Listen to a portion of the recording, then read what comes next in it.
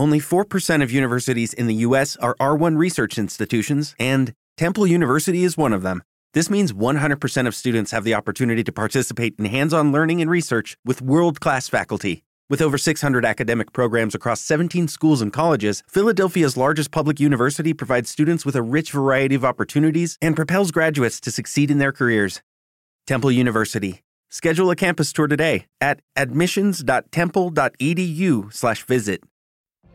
What if you could have a career where the opportunities are as vast as our nation, where it's not about mission statements, but a shared mission? At U.S. Customs and Border Protection, we go beyond to protect more than borders. From ship to shore, air to ground, cities to local communities, CBP agents and officers are keeping people safe. Join U.S. Customs and Border Protection and go beyond for something far greater than yourself. Learn more at cbp.gov/careers. Hey everybody, Objectively Dan here. Okay, so correct me if I'm missing something, but this passage is racist, right? This is from 2nd Nephi from the Book of Mormon, chapter 5, verses 21 through 22. And he had caused the cursing to come upon them, yea, even a sore cursing, because of their iniquity. For behold, they had hardened their hearts against him, and that they had become like unto a flint. Wherefore, as they were white and exceedingly fair and delightsome, and that they may not be enticing unto my people, the Lord God did cause a skin of blackness to come upon them. And thus saith the Lord God, I will cause that they shall be loathsome unto thy people, save that they shall repent of their iniquities. Am I missing something here? Because this sounds pretty bad. If you think you can defend this, you should call into the show, because it is starting right now.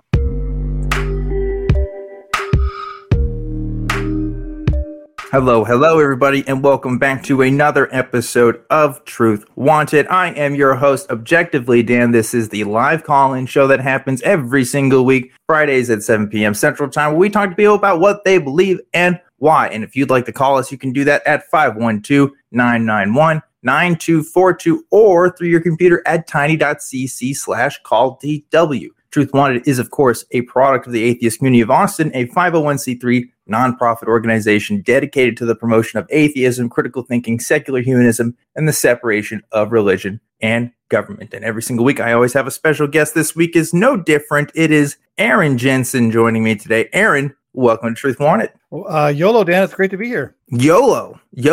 I like it. That's a new one. YOLO's not new, but I don't think anyone has ever said YOLO in regards to being on Truth Wanted. That's pretty cool. It's ironic. It's ironic.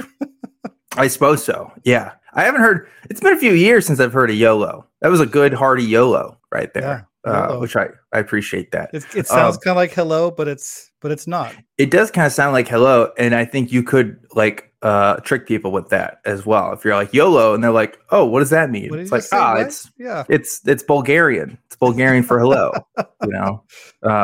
Anyway, this is, of course, Truth Wanted. This is a call-in show. We've got open lines right now, guys. So you should definitely call in, especially if you haven't called in before. Why not call in tonight? Maybe the universe is providing an opportunity for you to call in, and you should do it. But before we get to the calls, we have to talk to you guys about our segment. The We Want the Truth segment, the thing that we're doing every week, where we're reading a prompt and we are getting your best answers. I'm excited to read you guys these answers, because last week's prompt was, what does the J in J Mike really stand for? And here are our favorite answers. Number 3 comes from Miranda Rensberger. The J in J Mike stands for Johnny P. Angel, which is a great meta joke there. I really like this joke. This is a good one. There's a lot of layers to this, and I appreciate this very much. So thank you, Miranda, for giving me that joyous laugh. Number 2 comes from Chuck Gatos, who says Jenga Mike, because he was a clumsy kid and tended to knock things over a lot. And I like this lore about J Mike that, I think alternatively, it would be really funny if he was just really into Jenga. So they just called him Jenga Mike, which is just a very funny character trait. I don't know. Nothing more to say about that. But our number 1 comment comes from Miranda Rensberger as well, who says, if I were to reason like some people, I might say, all of the Duggar kids have names that start with J Mike. All the Duggar kids have names that start with J. J Mike starts with J. Therefore, J Mike is the secret 20th Duggar kid, which would be, again, amazing lore. I would love to add to J Mike's lore. His perfect background. logic. Perfect logic right there. I think J Mike would agree with that. I think that's a perfectly valid syllogism. I think so. And as we know, all valid syllogisms are true. So therefore, this is true, and that's a syllogism within itself. So yeah, Duggar. You heard it here first. J Mike, the secret Duggar. I like that.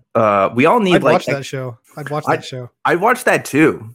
It's like J Mike like trying to like keep his secret from like the rest of the world, and like him just like balancing his daily life. I like this. I'd like the segments where he snuck back home and had conversations with the Duggars. Yeah. There's a lot you could do with that concept. I would love to see J Mike fan fiction on the subject. So please submit to me your best fan fiction about J Mike, and I will read it on the show probably. But for this week, we are doing a caption contest for our thing. So audio listeners, sorry, you don't get to participate as much in this one, but we are going to put this picture on the screen here in just a second. There it is. We want you guys to caption this image. And this actually was from last week's show. It's J Mike being very despondent, I would say. He's got his hands over his face. It is a double face palm. He's got his face is covered by both his hands, and you can say it under those hands, he's either weeping or gnashing of teeth or both. There's some real sorrow under those hands. I don't know what kind of face I'm doing there. I don't know if I'm delighting in it or if I'm also I think I'm kind of responding like WTF is happening here. But I want you guys to caption this image, leave your best comments below, and we'll read the top 3 answers next week. So I would love to see what you guys have to say about this one. So a little bit different this time. We're doing a little bit of a caption contest thing. So we'll see how you guys like it. Sorry, podcast listeners. Sorry, podcast listeners. And I love you guys because I'm also an audio person, but this is a pretty funny picture. So I also want to see what the captions are. So of course, I'm always talking to people on this show. We kind of talk a lot. And this week I'm talking to you, Aaron Jensen. So Aaron, who are you, Aaron? What is you? What is an Aaron Jensen? Well, I wanted, can I share my caption for Oh yeah. You have a caption. Your picture? I have a caption. Yeah. What's the caption for the image? Let's put it back on screen real quick. Yeah. Let's put that back up here. There we go. Yeah. So my caption is J Mike realizing that Dan showed up to the show sober. Yeah.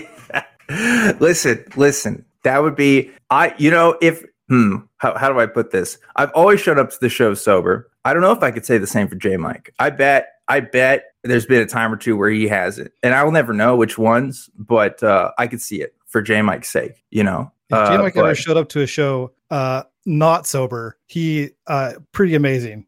Yeah. Well, he's a trooper. Yeah. But no, we're all typically sober on these shows. In case anyone is wondering, that is a joke.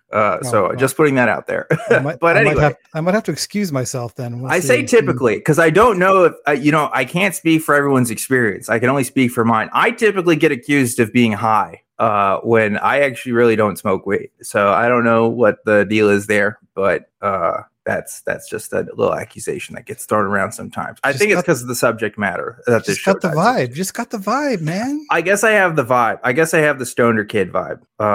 But it's not really my thing. So don't know what to say about that. But back to you, Aaron. We're talking about Aaron Jensen. Aaron Jensen, you've been on other ACA shows in the past. So this isn't your first ACA appearance. It's not. I've been appearing on the nonprofits once a month since January. Yes. And I've had a really good time over there, meeting a lot of good people, smart people, and talking about current events, what's going on in the world, and trying not to despair and too much with what we see out there. Nonprofits sister show talks a lot about the news. If you want to hear a skeptic's take on the news, go listen to Nonprofits. They're doing that work. There's a rumor that it's the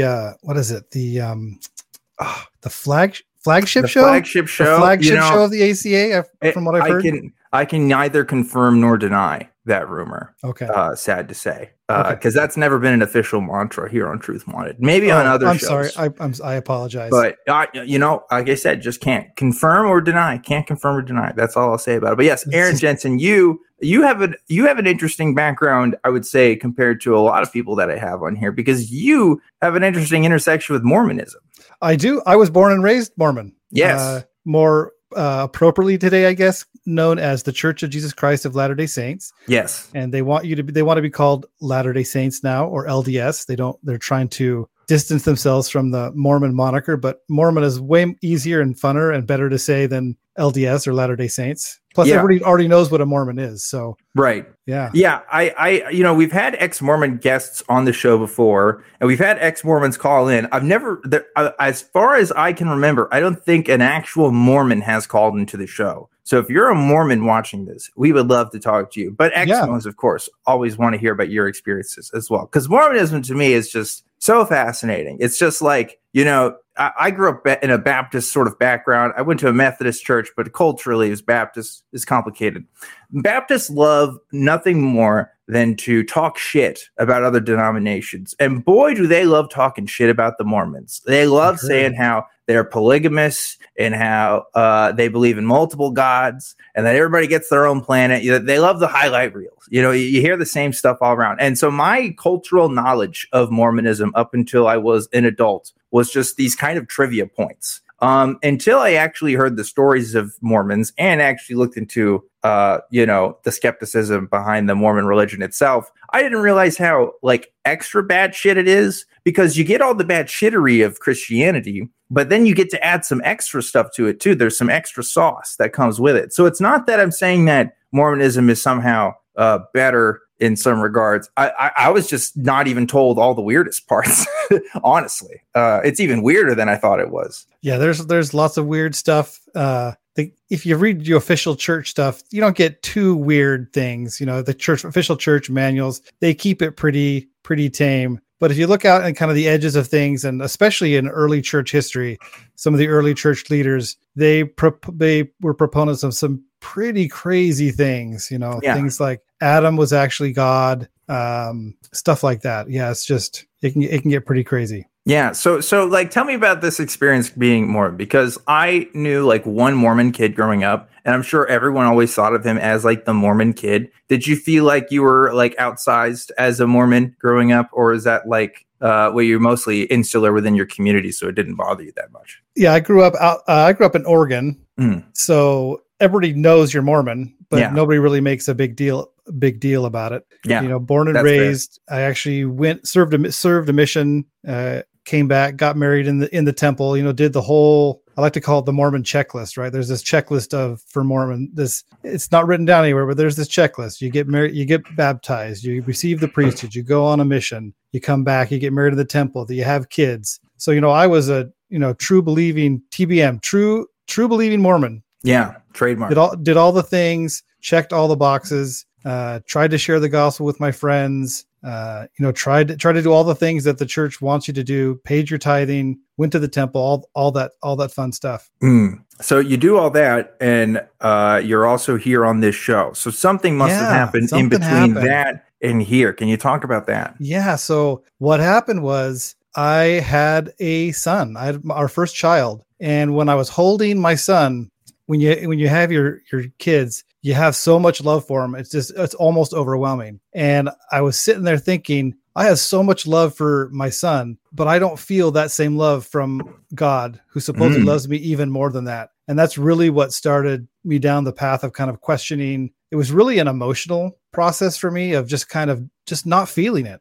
Yeah. And just trying for, the church is really big on enduring to the end and being faithful and being obedient and doing what you're serving and doing what you're supposed to do. And I tried, and I did that for years and years and years, but the emotions just weren't there. I never felt connected to God. I never felt like anybody was listening, felt alone spiritually. And it just got to a point where I just couldn't do it anymore. I couldn't pretend. I tried to fake it till I became it, to fake it till I make it. And I just couldn't do it. And so 5-6 years ago, I finally said, I can't do this anymore. And I left. Wow. Yeah. And so what was that experience like leaving Mormon, because like to leave Mormonism, there's extra hurdles. I don't know if everybody realizes this, but it's not the same thing as just saying like, oh, I'm just not going to be a Christian anymore, and you don't show up to your church, right? Like there's some extra barriers, I think, in place, right? Yeah, I've heard horror stories where people just don't get left alone and they get harassed, and that has not been my experience. I've never had anybody come over and harass me. I've never had anybody come over and even ask, "Hey, why'd you leave?" I just kind of stopped going and just kind of have been left alone. Now, did you officially rescind your membership? Because I know that there's I have not officially rescinded my membership yet. I haven't bothered to take the time. I don't know. I haven't bothered to do it yet. I'm not sure. This is another point that Exmos make, which is they want to send a letter to rescind their membership, and sometimes the letters get conveniently lost, or there's a little bit of back and forth, right? It's not always just okay, here you go. It's like canceling your gym membership, right? Yes. You can't just cancel your gym membership. You got to send something in the mail, or you got to do something. It's crazy. They should make that illegal, by the way. But so I haven't tried to do that. But like I said, I've never encountered anybody who's had one of those horror stories. The horror stories, of course, they're terrible, and so they get a lot of play and a lot more notice than other non-interesting stories. So sure, that may be it. But you did experience this crisis of faith. Obviously, was impactful for you. I imagine it sounded like you committed a lot of your life to the institution of the Mormon Church. So served a mission. At church every week for 2 or 3 hours at least, and then usually everybody's got what's called a calling or a service opportunity where you go and serve other people. And so there's leadership roles, there's teaching roles, there's all sorts of things that require time outside on Sunday. It's a 24/7. It's really enforced that when you're Mormon, you're living it 24/7. It's not just a Sunday religion. Yeah. They really stress obedience, keeping the commandments, enduring to the end, doing good, being good. There is a positive identity sort of structure around being Mormon, right? Yes. It is very strong culture, very strong. It's very structured. Yeah. You go to a church meeting anywhere in the world, and it's going to be pretty much the same thing. So when you're saying, "Oh, I'm having these doubts," and you're kind of struck, I mean, obviously that had to have a ramification both personally and I imagine maybe professionally. Like, what was that like? Family responds well? Tried to blame what happened, push back? Well, not really. My family's been very accepting. My parents have been very accepting. I haven't received too much pushback. Occasionally, I'll get cards in the mail that are religiously themed, or texts that are religiously themed, and I just kind of email or mail religiously themed. I just ignore them.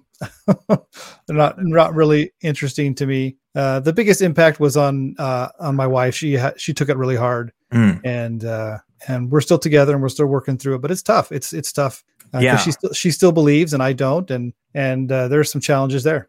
Yeah, and you're also, I mean, you got married within this institution as well. Yeah, we got married in the temple, which is like the pinnacle of what you're supposed to do. And so you have these psychological sort of pillars in this religion. It's like I like how you mentioned in your story that it wasn't just a logical breakdown. This was an emotional breakdown for you. It was, yeah. And I think that's important. We sometimes like to think, oh, well, I just realized all this stuff was silly and then I left it behind. But it's really more than that. Sometimes we can rationalize after the fact, but for a lot of us, it's just like we started to not feel it anymore, and that's an important part of the process, because I think a religion, especially as sort of highly active as Mormonism is, it requires your participation. It requires something from you that's more than just here's a punch card, right? It's like you're actively doing all these things. You're participating in the community. You are upholding these values and traditions that are expected upon you, and that's exhausting within itself. And dealing with the ramifications of that, I imagine, can also be exhausting emotionally. Yeah, I couldn't do it. I wasn't feeling it, and when you go to church and you hear all the "you should be doing," "you should be doing," "you should be doings," I couldn't take the "should." You should be doing things. You should be doing your genealogy work. You should be reading the scriptures every day. You should be doing this. You should be doing that. And I wasn't doing all those things. And the guilt is overwhelming when you go to church and you try to do better and you try to do good, but my heart just wasn't in it. I just wasn't really interested in doing those things. And I finally just accepted it's just not what I wanted. It's not who I am. And when I first left the church, I still believed the church was true. I just couldn't do it emotionally. And I kind of stood out there in that spot where I thought the church was true, but I was just angry and mad at God and didn't want anything to do with him. I said to myself, God knows where I am. If he's interested in having me back, then he knows where I am and he can come get me. And then it wasn't until 2 or 3 years ago where I was just browsing YouTube and saw an ACA show, saw an episode or a segment from Atheist Experience and Matt Dillahunty. And I was like, wow, that makes a lot of sense, and started listening to their podcast. And it wasn't, a month, 2 months before I was like, oh, I'm totally an atheist. Yeah. Interesting. So is that a label that you feel comfortable describing yourself with now as atheist? Yes, very much. Yeah. What does that label mean? Not so much because a lot of people say, well, an atheist claims that there's no God. Listening to the ACA shows, I realized, no, we don't claim there's no God. We just don't accept the claim that there's a God. We just don't believe that there is a God. Sure. Yeah. There could be a God somewhere. He, she, they, it has not made himself, herself, themself, itself known to me. So I can't say there's no God, but I don't believe any claims about God that I've heard.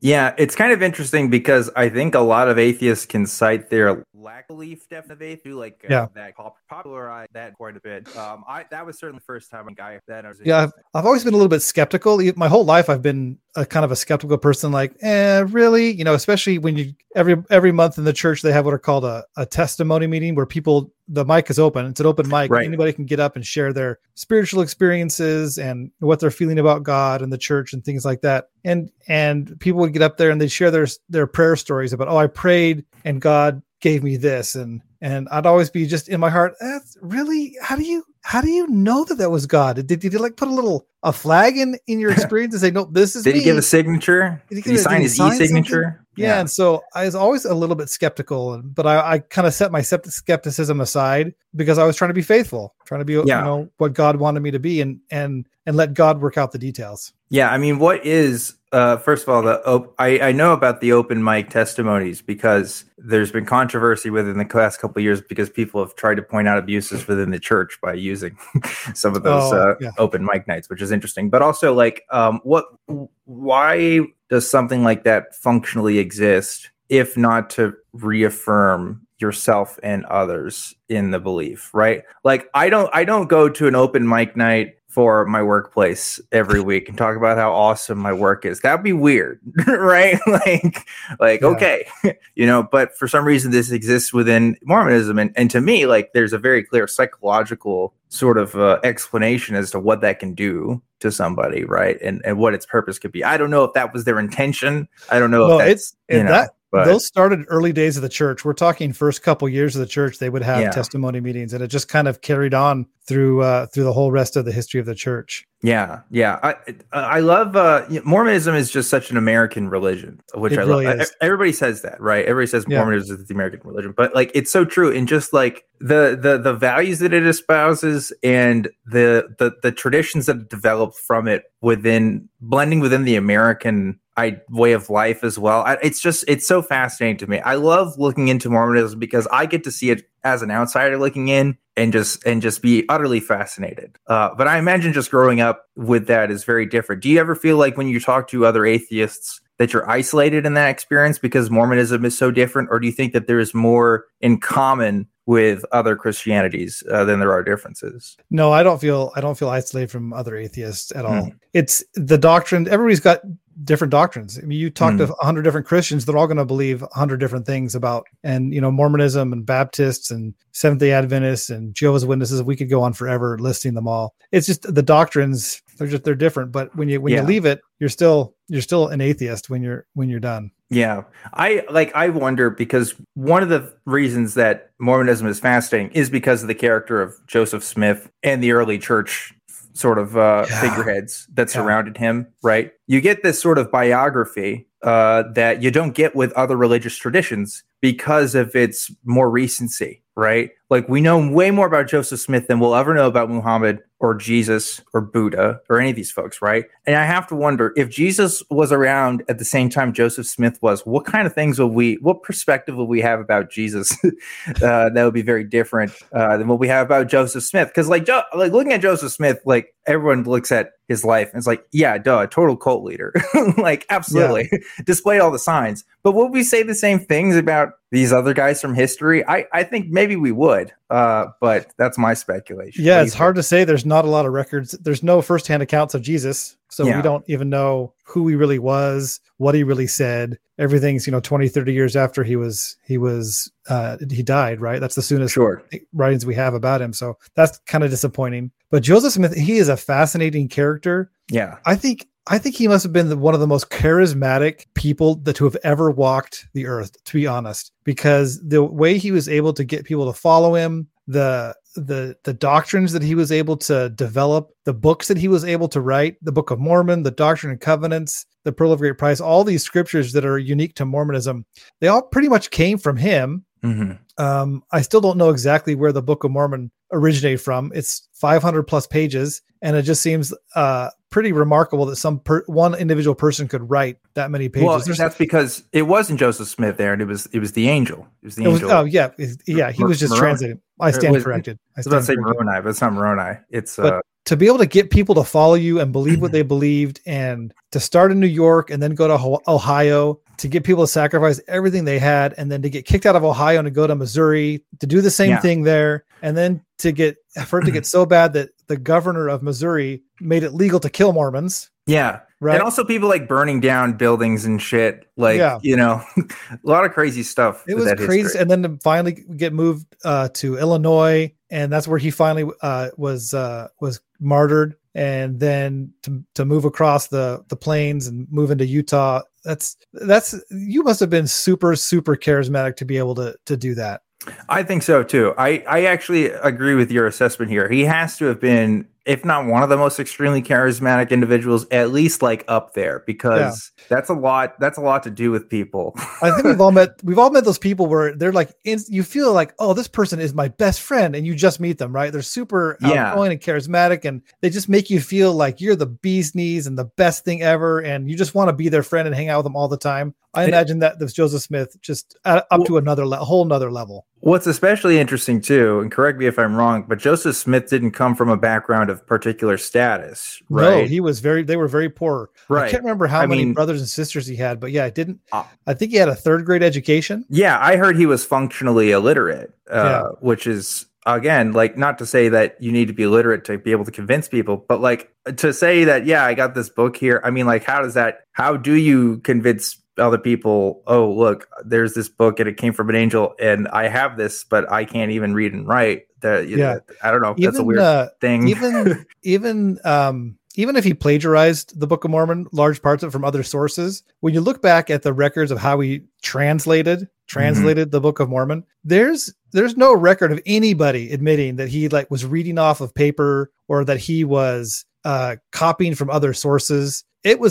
Basically the translation process was he had this stone, this little brown rock that he found somewhere, and he'd put it into a hat, like an Abraham Lincoln stovepipe, and he'd either look into it or he'd cover his whole face with it and dictate the Book of Mormon to whoever was scribe. Yeah. And taking everybody at their word, assuming that he just did it off the top of his head, that means he had to have remembered all those stories and all those sources that he was plagiarizing from and remixed them in his head and verbalized them out at the same time that he was remixing them.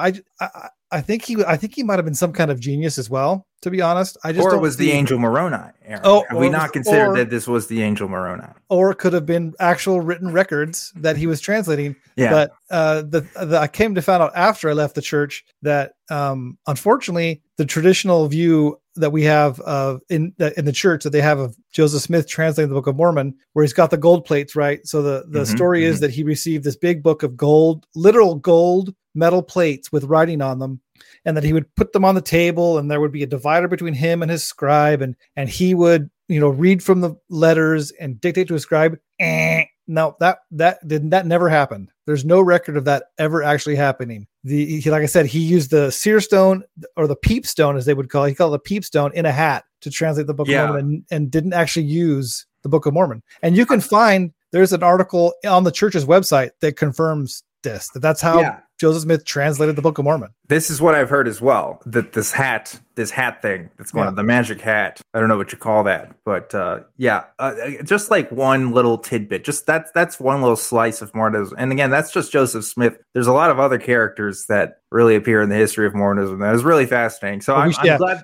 We shouldn't get started on Brigham Young. Guy was a piece of work. Whereas Joseph was charismatic, Brigham Young was just a great a-hole. Brigham Young is like, I'm trying to think of a modern equivalent, but he would absolutely be the worst. I would probably despise him if I met him in real life. Joseph Smith, there's at least there has to be a likable tendency to, it's like a roguish tendency, you kind of like the villain a little bit. That's how I feel when I look at Joseph Smith. It's like the Joker to Batman. Okay. There's a little bit that you kind of like.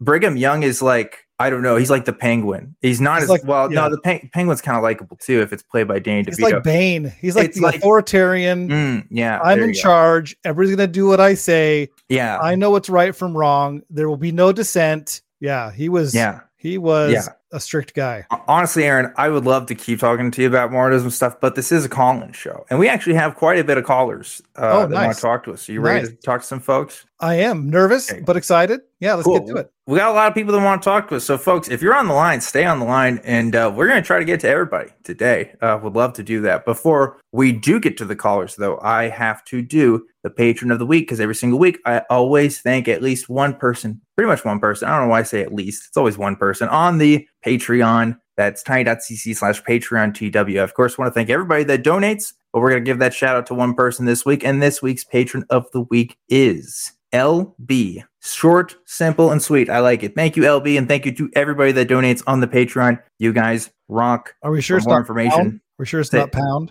It might be pound. That's true. I call it as I see it. You see it. Maybe it's not as simple. I don't know. Or lub. I'm no Joseph Smith. I can't interpret things. Maybe if I print it out and put it in a hat with a rock, I could tell you what exactly it says. Maybe.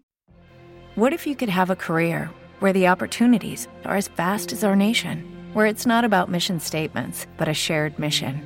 At U.S. Customs and Border Protection, we go beyond to protect more than borders. From ship to shore, air to ground, cities to local communities, CBP agents and officers are keeping people safe. Join U.S. Customs and Border Protection and go beyond for something far greater than yourself. Learn more at cbp.gov/careers. Okay, round two. Name something that's not boring. A laundry? Ooh, a book club. Computer solitaire, huh? Ah, sorry, we were looking for Chumba Casino. That's right, ChumbaCasino.com has over 100 casino-style games. Join today and play for free for your chance to redeem some serious prizes. ChumbaCasino.com. No purchase necessary. Void where prohibited by law. 18+. Terms and conditions apply. See website for details. But now is not the time or place for that, because we got to talk to some people. Aaron, let's do it. This is a call-in show, so let's do it. I think this is a great one to maybe start with. Cooper, you've been on the line since before the show got started. Cooper from New York, you're live on Truth Wanted. What's up? Hey, how you guys doing tonight? Good. Well, what do you want to talk to us about today? Yes, I am a doubting, questioning theist and would love absolutely nothing more to leave my wretched faith behind. Okay. And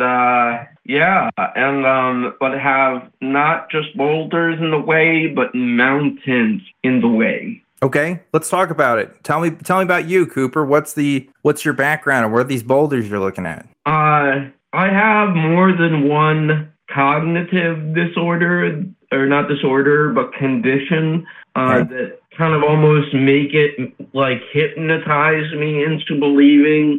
I still catch myself praying to God and talking to Jesus and the Holy Spirit and the saints and the angels, even though I'm not Catholic. And like I hear, like in my heart, I feel like in myself, like I feel like I get clear answers, but like the promises that they give me never seem to come. You know, It's like it shall be coming, these promises and the hopes of them, at least the promises will be coming around the mountain any minute now, any day, but that day never arrives. Yeah, Yeah. So first off, let me say, whether you suffer from any sort of cognitive disorder or not, what you're experiencing is actually not only a very normal thing, but an incredibly common one. You may not hear folks like us talk about it a lot because for some of us, we've been so far removed from the religion that it's not a thing that we struggle with as much. But I can speak for myself in at least telling you that when I was deconstructing my faith, I was absolutely still having a desire to pray and absolutely thinking that there was something deep inside of me that was calling out to something greater. Or perhaps maybe I was getting some of my prayers answered or something heard from something beyond myself. That's not true for just Christians as well. That's true for like way other beliefs, right? I mean, I think this is a pretty common enough phenomenon that it's something that we can look at and even study and wonder why this happens. There's a couple of explanations as to why. One of them is quite obvious, I think, when you look at it, and it's the psychological comfort that brings, right? You've kind of been socially proofed into this. What I mean by social proof is you've looked at other people and you've seen that this is something that they do when they're looking for something or calming their nerves or are trying to find peace, whatever it may be. And so you kind of pick up on that and you do it for yourself. And you don't really question the results of it because everybody else seems so sure about it, right? So that kind of habit, that cognitive habit, is not something you're just going to break from right away. It's kind of like quitting smoking. It's like, you still want to do that thing. So of course you're going to do it, even if it doesn't rationally make sense or if you don't think it's good for you. So I would comfort you in saying that this too will probably pass as well. It's probably not something that's going to happen the rest of your life. I don't know you, Cooper. I can't say that for sure. But what I can say is for a lot of people, it's still a thing for a while and then it just goes away. So don't worry too much about it. Can either one of you or the both of you offer, or what advice would you offer to me or your listeners as far as like what the best way to leave faith or deconstruct is? Would it be studying the sciences? Would it be studying philosophy or morals and ethics in regards to these questions? And like in that regard, then what does a shooting star become? There's no wishes to be granted on a shooting star. There's no magic in the world. Like, is there any hope left in the world? Is there any magic left in the world? Or are all those words just meaningless and superfluous to us if I become an atheist? So I'll speak. Go ahead. Yeah, go ahead, Aaron. Okay, I'll go ahead. Yeah, it's a tough spot. When you come out of religion, you lose that idea that there's some bigger force in the universe directing things. And when you lose that, it can be hard. And when you come out the other side, you realize, well, the life's only going to be what I make it. And so I have to be out there working for what I want in the world and taking care of myself and, being, it sounds kind of cheesy, but being the change you want to see in the world.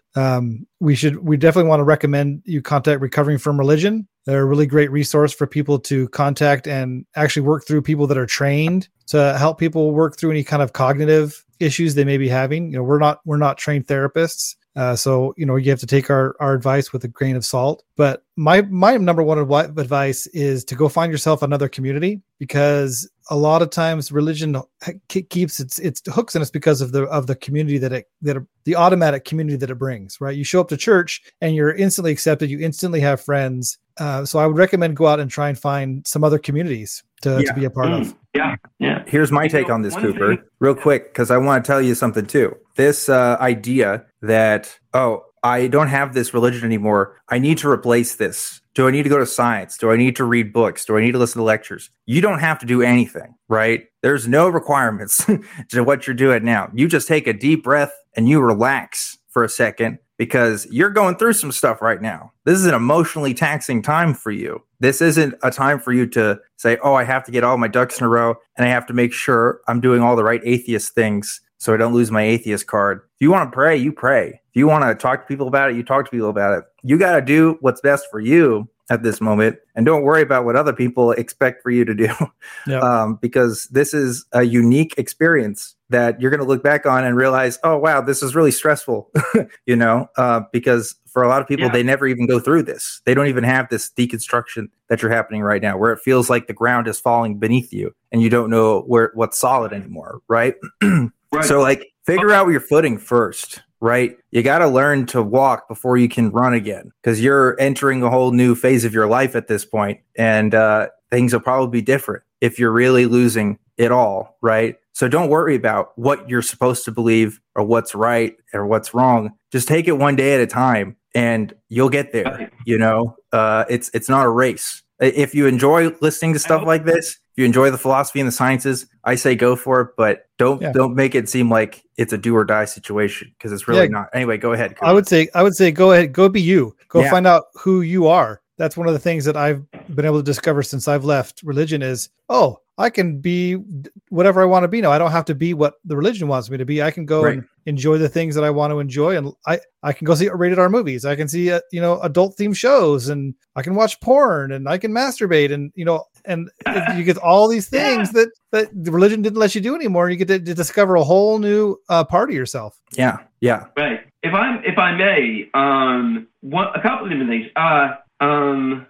One thing that keeps me hopeful is that once I do leave my faith behind totally, is that I'll be able to embrace the idea that religion and Christ, that I don't have to find because it's always not sat well with me when Christians say the idea like you have to find your identity is hidden, your life is hidden with God in Christ, and you have to find your identity in who Jesus is, and let Jesus live through you, that kind of thing. That seems so insulting to me. It's almost like Christ, they were saying, like, I never felt like Christ accepted my own identity. Yeah. Here's something to think about.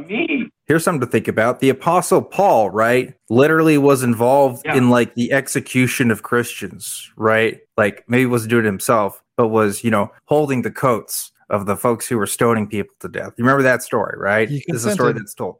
This dude got a vision and ended up coming back to Christ. So apparently Christ thought this guy was good enough to talk to and come back into the fold. I imagine you're not as bad as the Apostle Paul, or at least the story he tells himself out to be. And God supposedly, right, if he's there, he loves us, right? The Christian God, if he's out there, if he really loves you and he wants that relationship with you, he will have it with you. Or better yet, if he doesn't and there's some bigger, grander design, I would hope that if there is a good and just God, he knows my heart and he knows my intentions and he knows what I'm about. And he knows the stuff that I'm doing right now, that's not something that he could judge me on, because he knows that I honestly and sincerely cannot find a reason to believe in him. And I think if he was just and he was honest, he would do the same for you too, Cooper. Because I think if you found a good reason to believe, you would probably keep believing it, right? It would probably be easier. But right now, it sounds like you're going through a crisis of faith. And obviously, it's a very uncomfortable position to be in, right? So if there is a God and if he's out there, I would,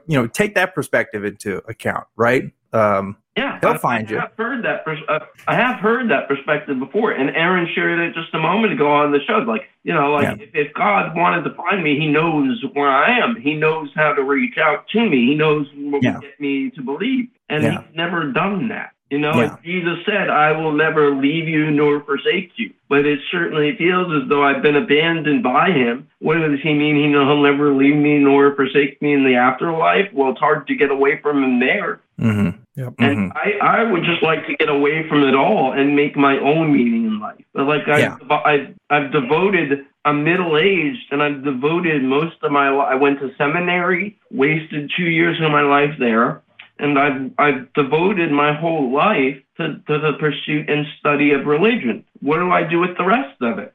Yeah. Well, let's talk about this. And I don't want to take up all the time. I want Aaron to jump in if he has something to say. But let's talk about a little bit of mindfulness therapy. Let's talk about ACT, okay? When we're talking about our life experiences, our life narratives, that's a very powerful thing, because it can empower us to do the things that we want to do, or it can limit us. I notice you use the language there. Oh, I wasted 2 years at seminary, right? And there's obviously a very negative connotation there. But if we practice a little bit of reframing, and if we look at that and say, you went to seminary, and yes, you don't believe in that anymore, but now you are uniquely qualified to talk about what it's like to go to seminary school. And you can talk to other people who have also gone to seminary school and are also struggling. And that is a very powerful thing. I can't do that. Right. Aaron can't do that. A lot of people can't do that. If you contact the folks at the Recovering from Religion Foundation, I guarantee you they talk to people every week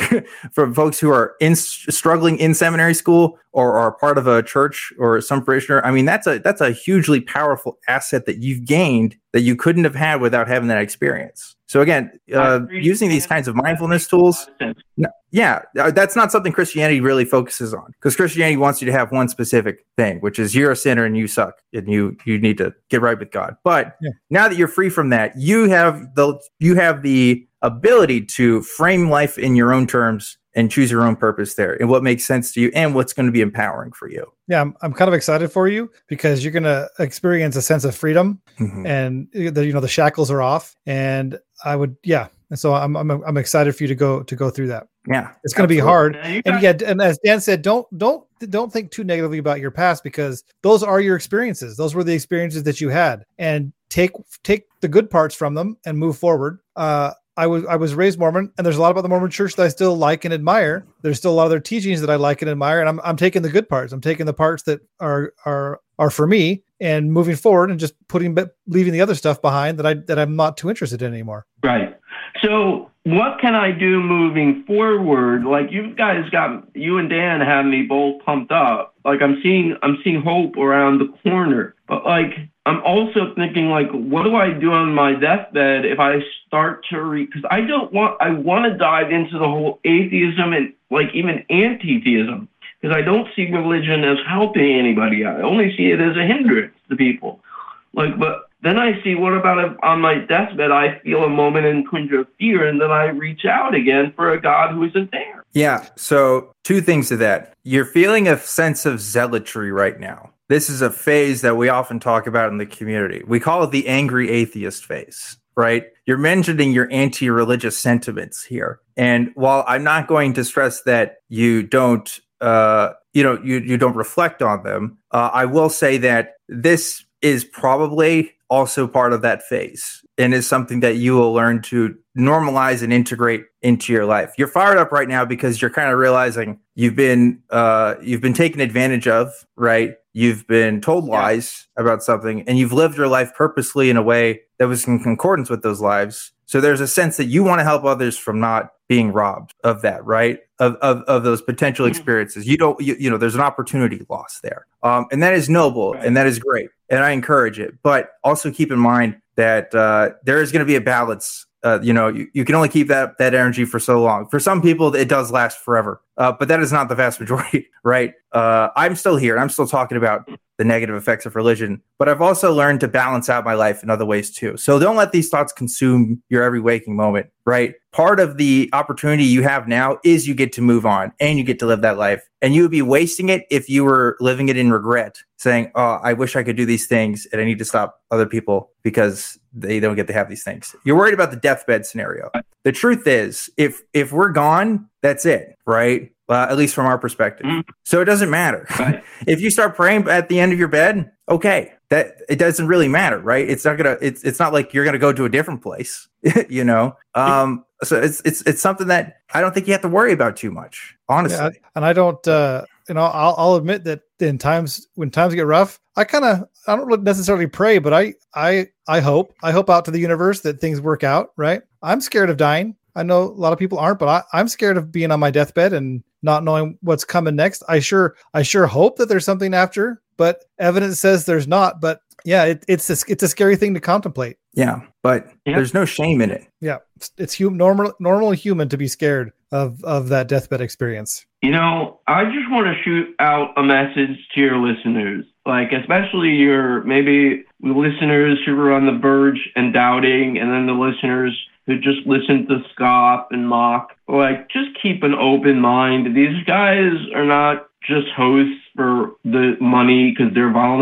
are volunteers. You guys are volunteers, and you're doing this because you earnestly care. So, like, don't call in and give these guys a hard time if you're just zealot Christians who want to just give them a hard time. And if you're on the verge of leaving your faith, it's not the worst thing you can do. Like, if you die and get to a judgeful God, an vengeful God, or at least a good God, just say, hey, I didn't know. That's what am I supposed to do? Exactly. Those are good. Those are good words. I didn't know. Yeah, Cooper, I am going to let you go because we are over time on this call here. But I do appreciate you calling in, and I thank you for sharing your experience with us. I hope you continue to find that peace that you're looking after. But remember, there's a lot of people. If you don't believe it, you can look in the live chat right now who are sending love your way. Yep. And who are also on your side. So happy trails to you and good luck on your journey. Good luck. Normally, I try to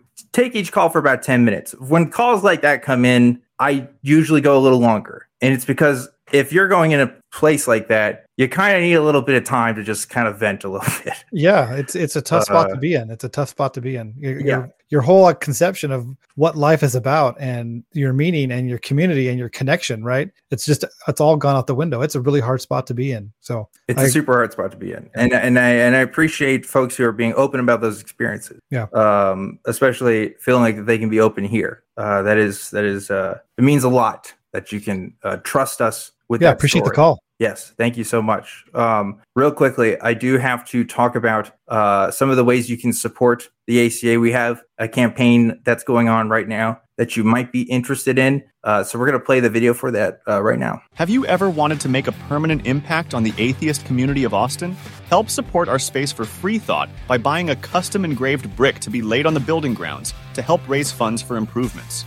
Our building has stood as a beacon for years, bringing people together. But 3 years of emptiness due to the pandemic have taken a toll, leaving it in disrepair. Help us restore this hub of connection and support by buying a brick. Moses had his stone tablets, but we're doing our own version. Join our brick fundraiser and let your engraved messages stand the test of time, minus commandments. Visit tiny.cc/ACA bricks for more information. Yeah, so think about getting a brick if you like, because that's a way you can support the ACA. Another way you can support the ACA is through super chats, and we do have a super chat that I get to read right now, because if you give a super chat, we will read them on the air. This is from Jimmy Jr., who gives $4.99 and says, Bigfoot is just an alien that was left behind, and so he built the pyramids to try and phone home, which is a very funny collage of different things there. And I like that image. So thank you, Jimmy Jr., for that image. I think technically that would be a Yeti, since it's on the other side of the world, right? Aren't the Yetis on those continents? Is that how that works? Unless Bigfoot is a really good swimmer. Is it like, so is it the hemisphere, or is it just like the side of the earth that determines Bigfoot to Yeti? I think it's the oceans. Is it the oceans? Okay. Is it? I'm not going to ask you more questions about nonsense, but that makes sense. One other thing before I keep going here, you can also support the show by becoming a member. You get emojis in the chat if you do that, and your name gets highlighted in the chat, and you'll be immune to the slow mode. You do it for as little as 99 cents per month. So check that out if you haven't already. Okay. Hello, it is Ryan, and I was on a flight the other day playing one of my favorite social spin slot games on ChumbaCasino.com. I looked over at the person sitting next to me, and you know what they were doing? They were also playing Chumba Casino. Coincidence? I think not. Everybody's loving having fun with it. Chumba Casino is home to hundreds of casino-style games that you can play for free anytime, anywhere, even at 30,000 feet. So sign up now at ChumbaCasino.com to claim your free welcome bonus. That's ChumbaCasino.com and live the Chumba life. No purchase necessary. VGW. Void where prohibited by law. See terms and conditions. 18+. With Lucky Land Slots, you can get lucky just about anywhere. Dearly beloved, we are gathered here today to... Has anyone seen the bride and groom? Sorry, we're here. We were getting lucky in the limo and we lost track of time. No, Lucky Land Casino, with cash prizes that add up quicker than a guest registry. In that case, I pronounce you lucky. Play for free at LuckyLandSlots.com. Daily bonuses are waiting. No purchase necessary. Void where prohibited by law. 18+. Terms and conditions apply. See website for details. So I said I want to try to get to everybody. I do have a lot of calls, and we ended up taking longer than I thought on that call. Again, that is perfectly fine. I'm perfectly happy to go longer for calls like that. But I'm still gonna try to get to everybody if I can. So if that means we'll go over a little overtime today, we'll see. But from here on out, I am going to be trying to speed things up a bit. So let's do this. Next, we're going to talk to Baked Alaska, who's calling in from New York. Baked Alaska, you've called in before, and last time you scared me because I thought you were the infamous Nazi guy, Baked Alaska, but you're not. You're like a different Baked Alaska, which I don't know why you keep the name, but that's your business, I guess. What's going on, Baked Alaska? Yeah, what's up, man? So Okay, so this is what I wanted to talk about. I was curious what you guys thought was maybe the top or maybe your best argument for God not existing. And the reason I ask is just because what I did, the way I basically became a theist was by looking at the arguments and the evidence on basically both sides. Like I watched a lot of debates and things like that. And I ended up just basically falling on the side that the arguments were better for God existing than the opposite. So that's why I ask. It's a constant learning process for me. So I was curious what your guys' views were. Sure, Aaron, you want to take this first? Yeah, I can take this first. So my argument is that there's too many gods. That if God was real, that there would be a consistent story for all of human history, from the beginning all the way down to now, a consistent message, a consistent story. But there are too many religions out there for there to be a single God that has a single message to share with us. And they all start at different periods of time, and they all end at different periods of time. That would be my best argument. It's interesting. Dan? Okay. Can I ask a follow-up question about that? Yeah. Okay. Do you think do you basically think they're man-made religions? The other, like the all these different religions, right? Yeah, I take the position that religions are man-made. Yeah. Okay. So if, like, for example, Christianity was true, why would it invalidate Christianity if other people just started making up their own religions? It wouldn't necessarily, but the Christian religion technically started with Jesus Christ. If you look back in all the early writings, there were several different flavors of Christianity. Some of them rejected the Old Testament. Some of them accepted the New Testament and the Old Testament. Some of them mixed it and kind of remixed it and made it their own. And even Christianity, and then Christianity came out of Judaism, and even Judaism, it had a beginning. But human history was way before Judaism. If the Jewish God was real, how come he waited until 5,000 years before Jesus was born to make an appearance? Because human history, 10,000 years recorded human history, 10, 12,000 years, something like that. I mean, why did he wait 7,000 years to make an appearance? You're saying, why did he wait? Why did God wait for Jesus? Like the 5,000 years you're saying in reference to Jesus, right? Yeah. Why did he make? Well, Christianity comes out of Judaism. So why did he wait until Moses? Right. Why did to make an appearance? Right? I mean, there's or Abraham. I mean, Christians have, right. I mean, I've heard like apologetic explanations for that that are based upon not in terms of the number of years, but in terms of the population of the world, and that for conditions to be ripe for Jesus's message to take hold, right? And so there was relative stability in that area of the world. Actually, only a tiny percentage of the world's population had actually existed prior to Jesus's birth, right? And so, like, so from that perspective, it's not like that. It's not really that early on in the history of humanity that Jesus came. Let's talk about this. How old do you think humanity is? It was very early on. I'm sorry. It was very early on. Sorry to interrupt you, Baked Alaska. How old do you think humanity is? I think humanity is somewhere around approximately like 500,000 to like 750,000 years old. Yeah. Okay. So that's depending on what you mean by humans, right? Obviously, there's differences in how anthropologists talk about. Yeah, I'd say that's at least a fair summation. You could say that's a perspective. That's a long time. I mean, even if we're talking about like, and just to bolster Aaron's point here, right? You're right in that technically, yes, population sizes are not going to be matched up with population sizes in like a post-agricultural society, right? We're talking about hunter-gatherer groups, very small, right? But we are talking about a lot of people that are unsaved. And before that, of course, if we're following a materialist understanding of history, if we're looking at the world from that perspective, we're also seeing human beings evolve, right? We're seeing human beings coming from another animal, right, and still being animals themselves. I mean, does that align in your worldview as well? Well, I mean, I do tend to think, and there's actually been some literature out recently on this, dating Adam and Eve back to those prehistoric times. So I don't think there's really, I don't think there needs to be any inconsistency with what like the science tells us and what like the Christian worldview says. I think they can line up there. But just in terms of the other point Aaron mentioned, I mean, Aaron, don't you think that the fact that so many people all over the world in all different societies like believe in God, I mean, isn't that generally evidence of something being true? I mean, do we generally desire something that doesn't exist? I believe that I don't. Yeah, I'm not sure. I don't know on how. I'm not sure how innate a belief in God is to human beings. I'm not sure if I'm aware of any studies that would that have studied that, have come to an understanding of that. I think we're mammals, so we're emotional creatures. We have emotions, and emotions kind of rule the day as far as we're concerned. To kind of push us to and fro with their silliness. And so I think there's probably an emotional component to wanting to believe in some higher power. Like the previous caller, there's something when things get tough and rough. That's just, I think it's normal to reach out to something, to want to feel connected to something out there to make it better, to solve the problem, to improve things. But that doesn't necessarily mean that there's something out there actually listening or even capable of listening.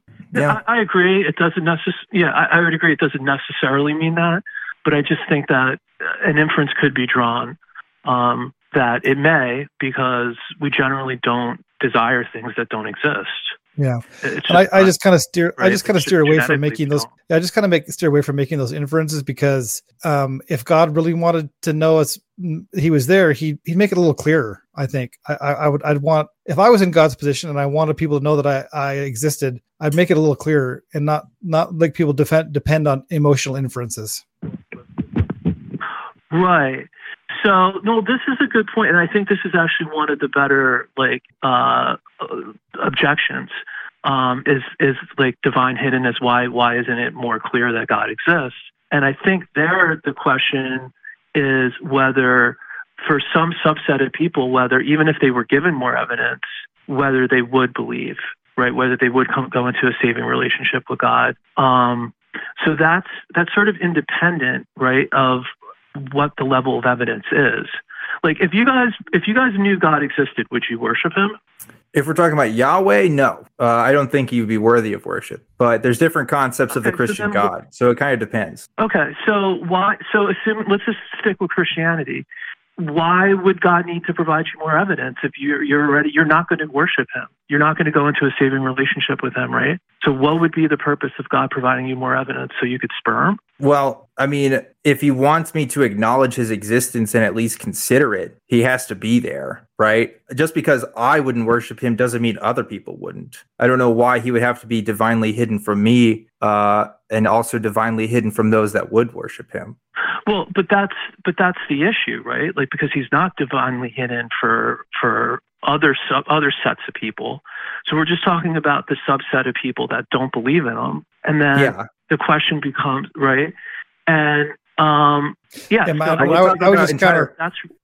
would counter. Why is God hidden to some but not to others? Yeah, like that's weird. Why do the Aborigines don't get to go to heaven, right? Or don't get to have a relationship with the Christian God? Like why is it that a particular sect of people within the Middle East, and then more broadly after that, the Western world gets to have a relationship with God, but folks in indigenous communities around the world, even post Christianity's, rise as a global power, still don't have an acknowledgement that even He's a thing, right? To me, that seems strange. To me, if anything, that points to the locality of the religion, right? The locality of the phenomenon. I think that gives evidence to Christianity being a cultural tradition and a local human idea rather than a divine one.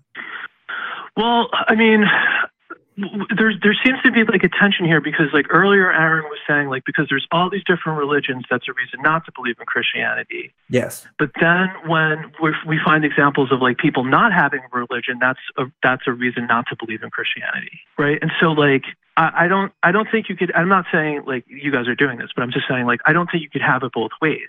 Right. Well, I think Aaron's point was there needs to be a consistency within the Christian story, right? There seems to be an inconsistency in the narrative at which Christianity portrays its origins, and specifically Judaism as well, versus what seems to be the apparent case in reality. Like you were talking about how scientists can trace ourselves back to Adam and Eve. I'm not sure about like those kinds of specific claims. But I don't think that's a view that Aaron has or that I have. I think the history that Christianity portrays itself as having doesn't necessarily line up with the historical reality. And it seems to be more of a local phenomenon. At least I don't want to put words in Aaron's mouth, but I'm assuming that's his take. It seems most religions are local phenomenon, which would lead me to believe that there's not a universal God speaking to people universally. Otherwise, you'd have the same God appearing in different cultures across continents, across time, and you just don't see that. You see religion starting with specific groups of people and going from there and spreading. Because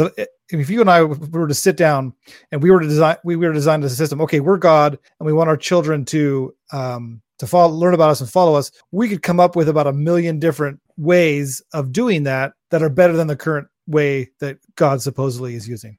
So you could come up with a better way that people would be able to freely choose to go into a saving relationship with God. I think so. And how would that be accomplished?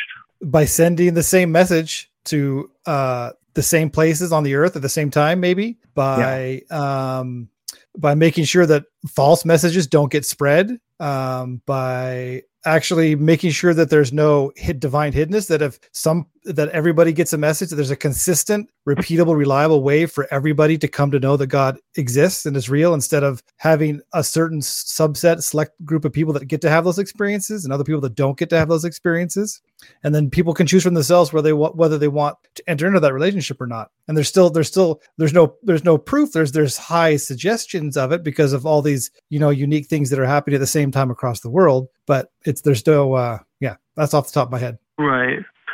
Well, I think some of those things that you mentioned, at least, are consequences of free will and people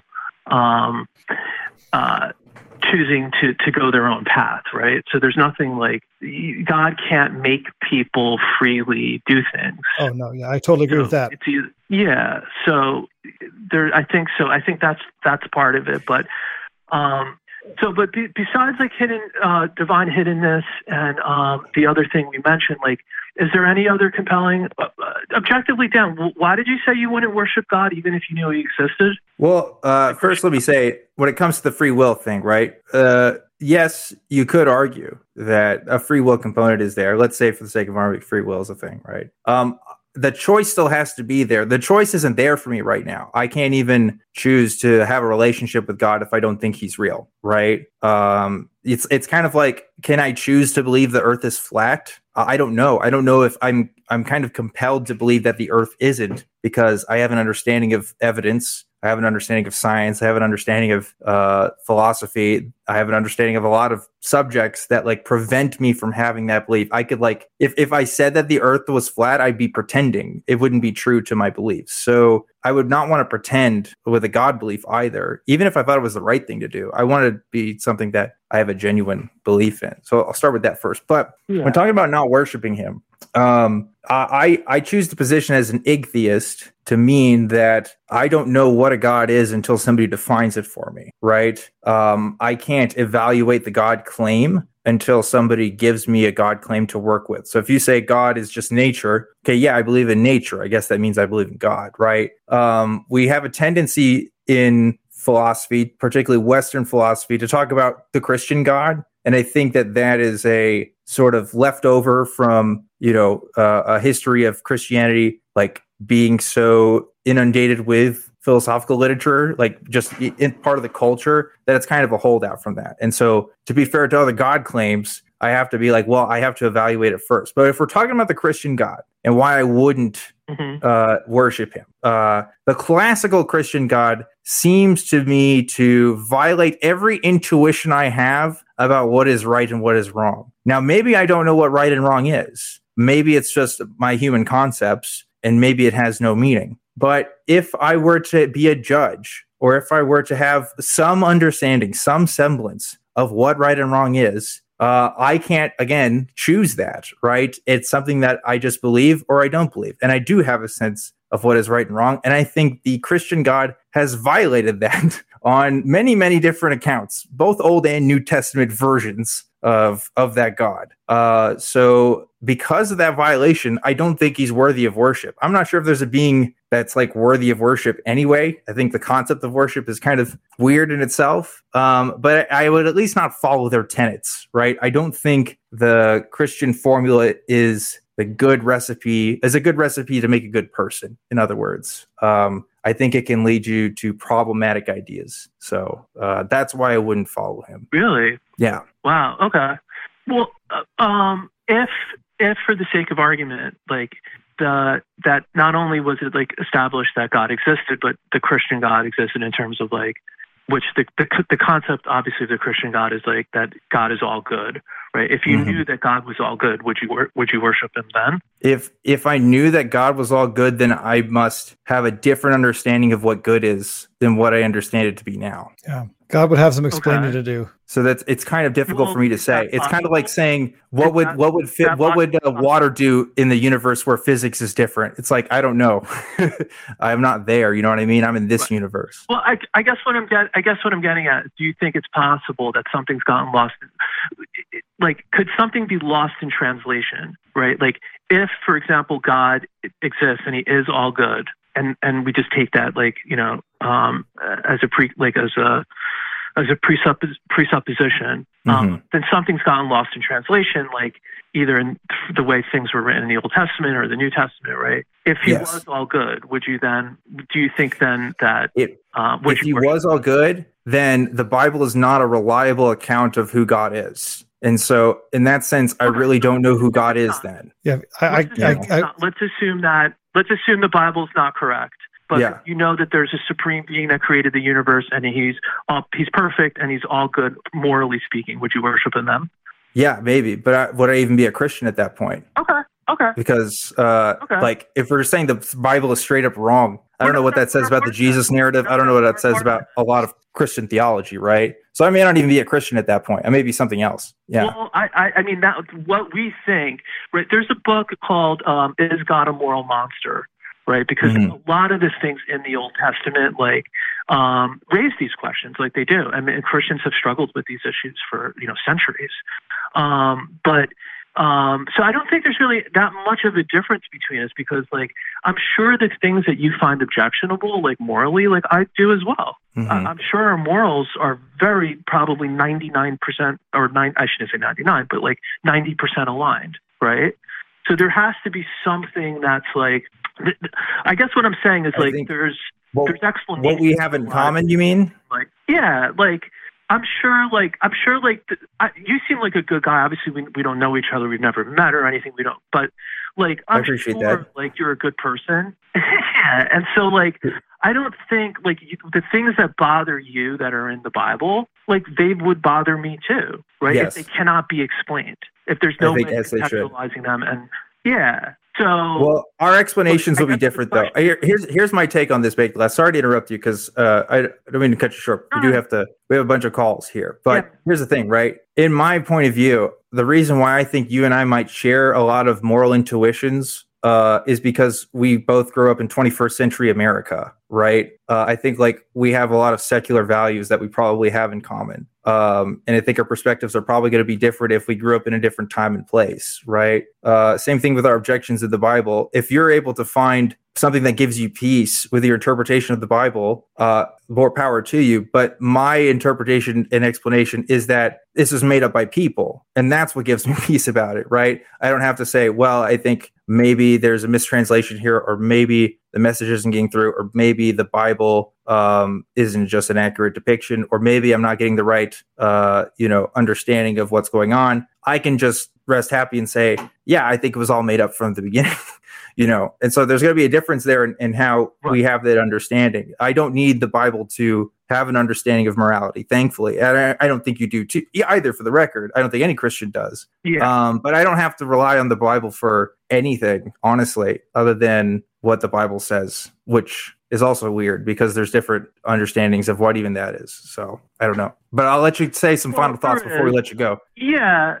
Sure, and I enjoyed the conversation as always. I mean, I guess I would just leave you and the listeners with that reference to that book, "Is God a Moral Monster?" I think it was written by Paul Copan, because I feel like we all are kind of on the search for truth, and we have to keep an open mind. And a lot of the objections that we have, there are answers to the objections. We may not find them convincing, but a lot of times people don't even know they're out there, right? And they just hear things, and they're not inclined to like take the step to be like, am I, to falsify their own views.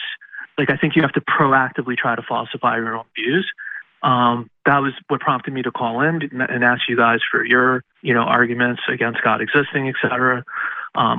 But of course, we're all biased, and that's the challenge, right? Like, we all have a sort of a position established of sorts, and I think you can change it. I mean, ultimately, I think you can. I've heard people say, like, you don't choose your beliefs. I think you kind of do, though, in a way, based upon like how open you are to changing them. So unless you guys had anything else, I could leave you and go back to the wonderful chat. Sounds good, Baked Alaska. I do appreciate you calling in.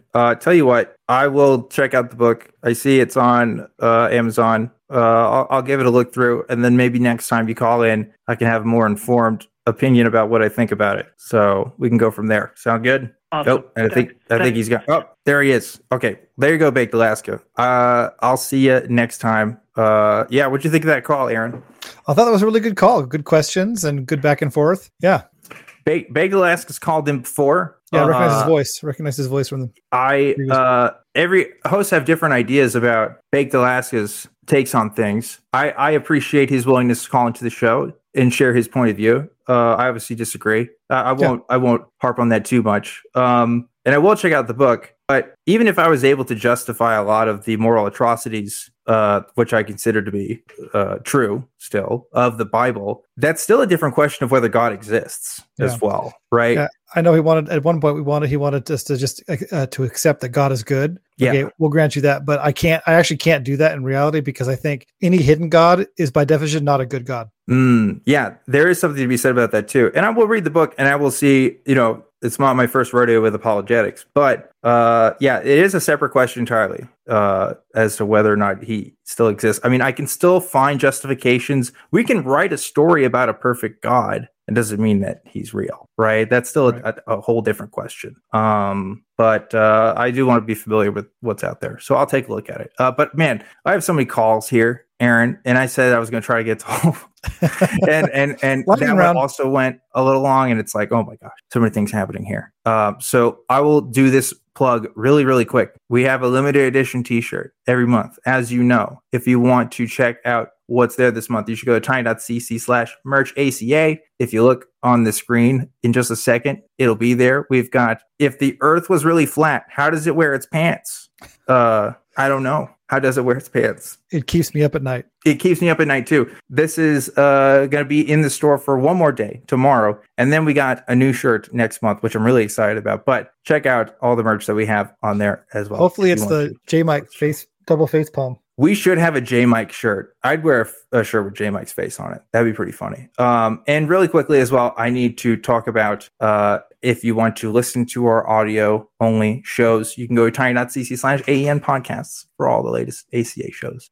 Sorry for the audio listeners, because we did do a picture caption this week. But again, shout out to all my podcast listeners. I'm a podcast listener too. So shout out to the podcast listeners. That you're a real one. Okay. You're a real one. But Judy was boring. Hello. Then Judy discovered ChumbaCasino.com. It's my little escape. Now Judy's the life of the party. Oh, baby, mama's bringing home the bacon. Whoa, take it easy, Judy. The Chumba life is for everybody. So go to ChumbaCasino.com and play over 100 casino-style games. Join today and play for free for your chance to redeem some serious prizes. ChumbaCasino.com. No purchase necessary. Void where prohibited by law. 18+ terms and conditions apply. See website for details. With the Lucky Land Slots, you can get lucky just about anywhere. This is your captain speaking. We've got clear runway and the weather's fine, but we're just going to circle up here a while and get lucky. No, nothing like that. It's just these cash prizes add up quick. So I suggest you sit back, keep your tray table upright, and start getting lucky. Play for free at LuckyLandSlots.com. Are you feeling lucky? No purchase necessary. Void where prohibited by law. 18+ terms and conditions apply. See website for details. We have a bunch of people who still want to talk to us. So let's keep this train moving. Let's do it. We have a couple different people who want to talk to us, but we're going to talk to R, who is calling from unknown. R, you are live on Truth Wanted. What's up? Bear with me. I'm just eating some plant-based beefless bulgogi, and I know you're a vegan also. Hell yeah. Rocket. And by the way, regarding... Excellent. I want to call in on a Sunday when Richard Gilliver is there because I want to refute and rebut his take on veganism, but that's another thing.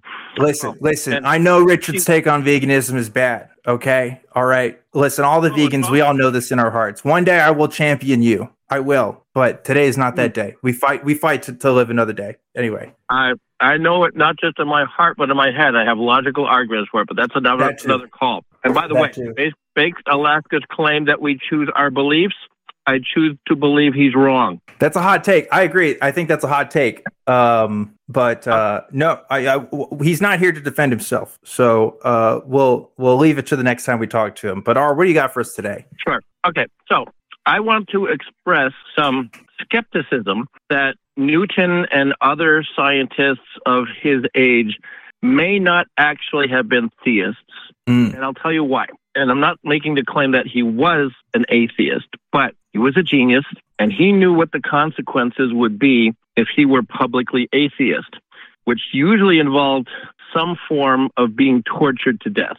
He knew what Galileo before him went through just for postulating a heliocentric solar system without even declaring atheism. And to compare, I live in a deep blue state in what's supposed to be a secular democracy, yet even I don't want to give my name and location on an internet show out of a realistic concern that I might not be employed as a school teacher.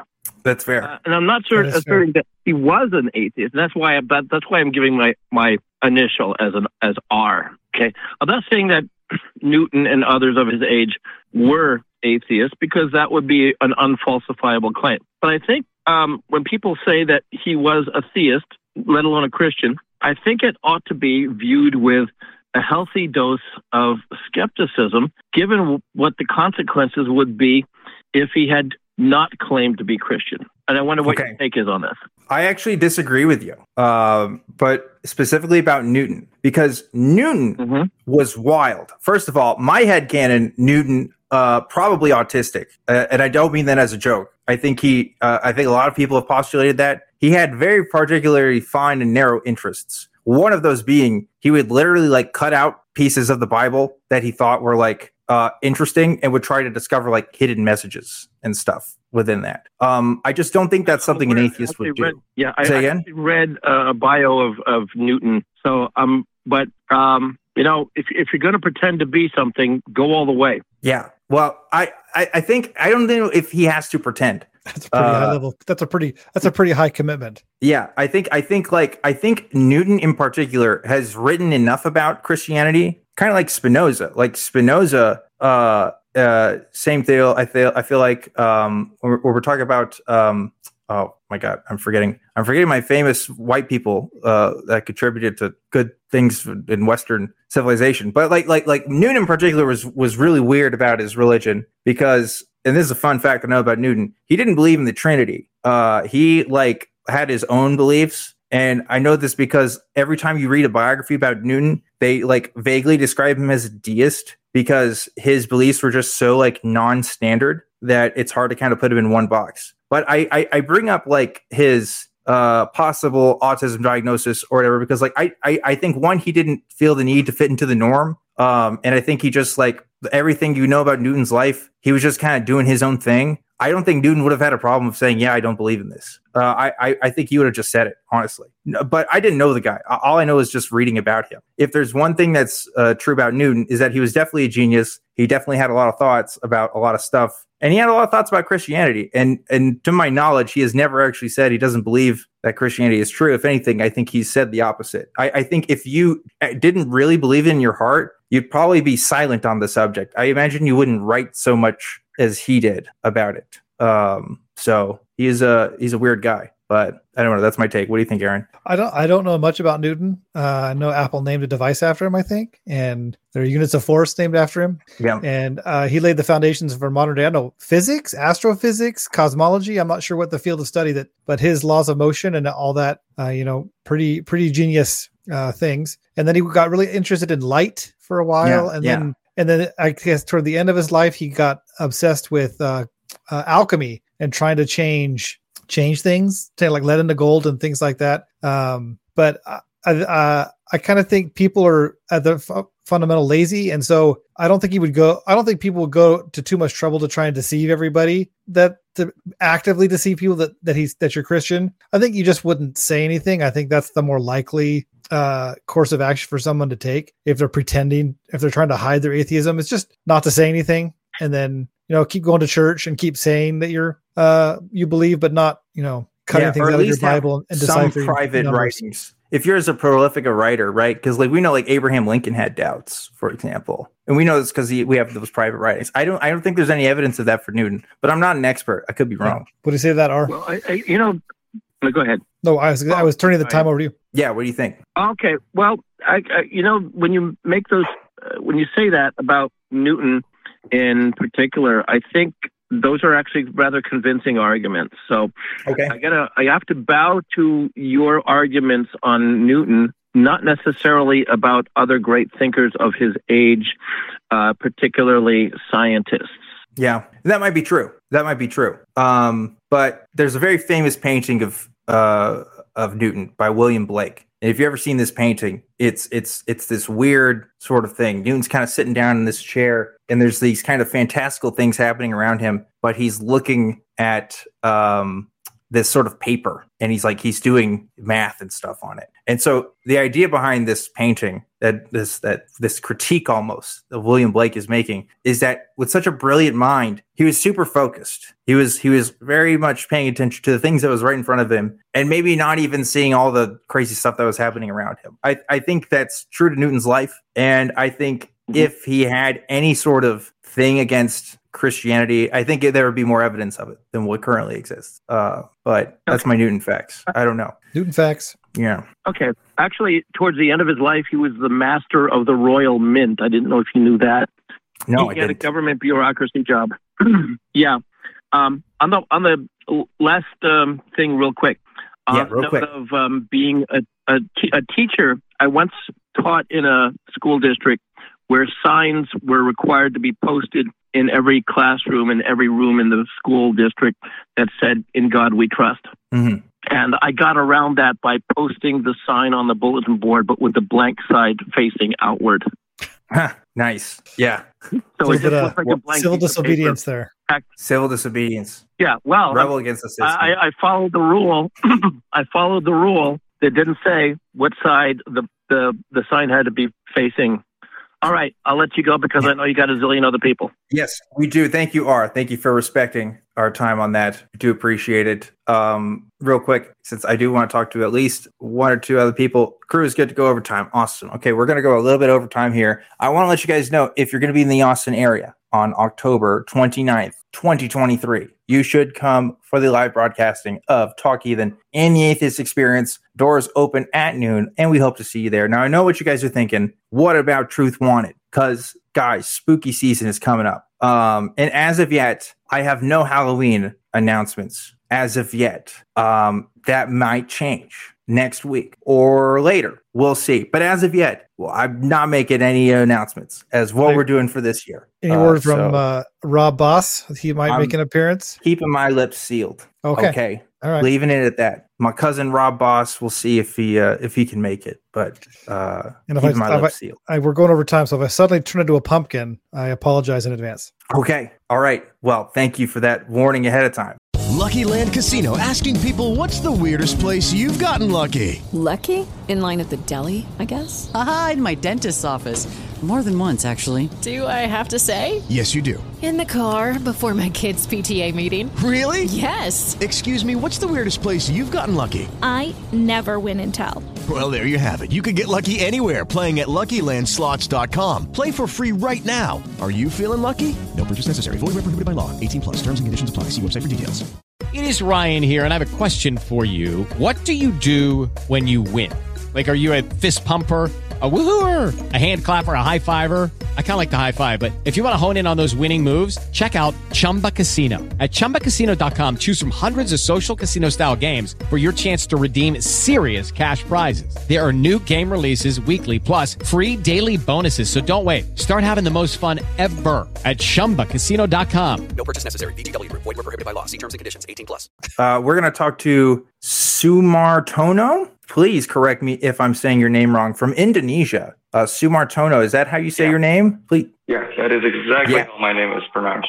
Hell yes. I got it right first time. Sumartono, what's going on? Yeah, I'm a deist, D, as in dog. And so I think consciousness is entirely material. Hence, all our decisions, opinions, attitudes, ideologies are dictated by the biological machinations that is explained in neuroscience. Hence, no one has any agency over whether they wish to be saved or not, like most deists claim. And people back then were okay with misogyny, racism, slavery, sexual slavery, judicial duels, capital punishment. Does that mean that most people back then were not good people? No, but simply they were more people who carried the genes of authoritarianism, submissiveness, etc. So we never had any moral revolution per se, but simply those with biological predisposition towards individualism and personal liberty have gained in quantitative dominance that slavery is now criminalized and frowned upon.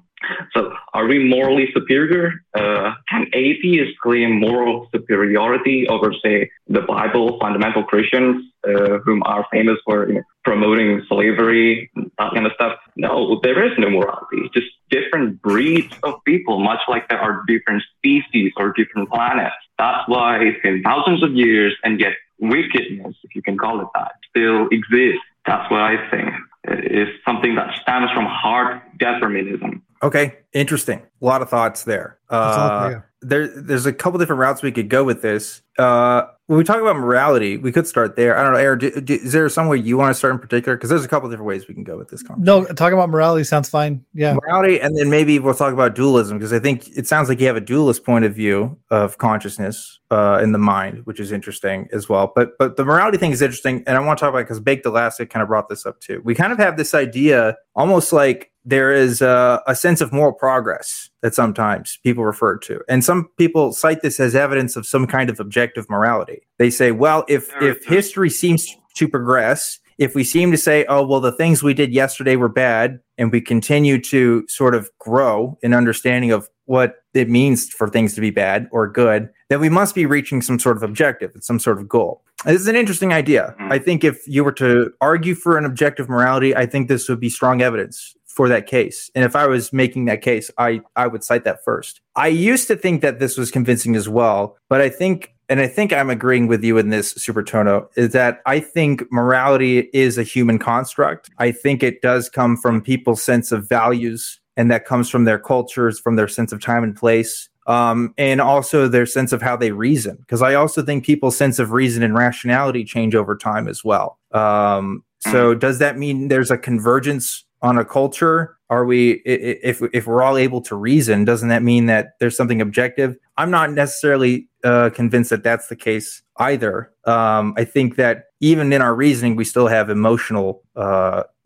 harbors that we fall back on. We sort of post-rationalize a lot of things that we do. So I do think it's kind of more tied to a time and place, even more than it is to some, morality that's outside of ourselves. I think we learn to grow and advance and learn and educate ourselves. And that's going to inform us. But if I didn't have the same values that I do, I would have a different sense of morality. And I think that is ultimately going to be what determines what I think is good and bad, what I value and what I don't. What do you think? Agree, disagree? Yeah, I think it's all a human construct. That's what I've been saying. And I think if there is such thing as God, he never really made such thing as morality. And, it's very much different from the regular theistic claim that there is a moral interventionist God who dictates this and that when it comes to human morality. But I don't think there is such thing as that. It's all constructed by the people of, in the early days, but they were pretty much still made by humans and God themselves never intended there is a one moral code for human beings. He simply, there was no such thing. Yeah. I agree. It's a human construct, and you can just look at if there was a really an absolute objective morality that God was dictating, then that would have been announced first thing, and we wouldn't have all the changes in our morality that you can see in the Bible, and between the Old and the New Testaments, and between early church and current churches and current beliefs and current morality. It wouldn't be changing. There'd be some beginning absolute standard that we could point to, and we can't do that. Yeah, I agree. 100% agree with that. I think we're all on the same page here, Sumartono. So there you go. Now, the deism thing, that is interesting. What makes you a deist rather than, say, an atheist or a theist? That's the thing. I used to be an atheist. Well, I was a Muslim from 15 years. I'm sorry. I was a Muslim from where I was born. And then by the age of 15, I grew out of it because of, I was inquisitive and I had access to information, thankfully. And then I realized, I'm now 25. I realized that maybe a deistic God is in order. I am still an agnostic in this, in that I don't claim, I'm not certain in anything. But my reasoning is this: if you were to take a computer from the modern days, just your average desktop PC, time travel that thing back into the past, say the 1900s, right?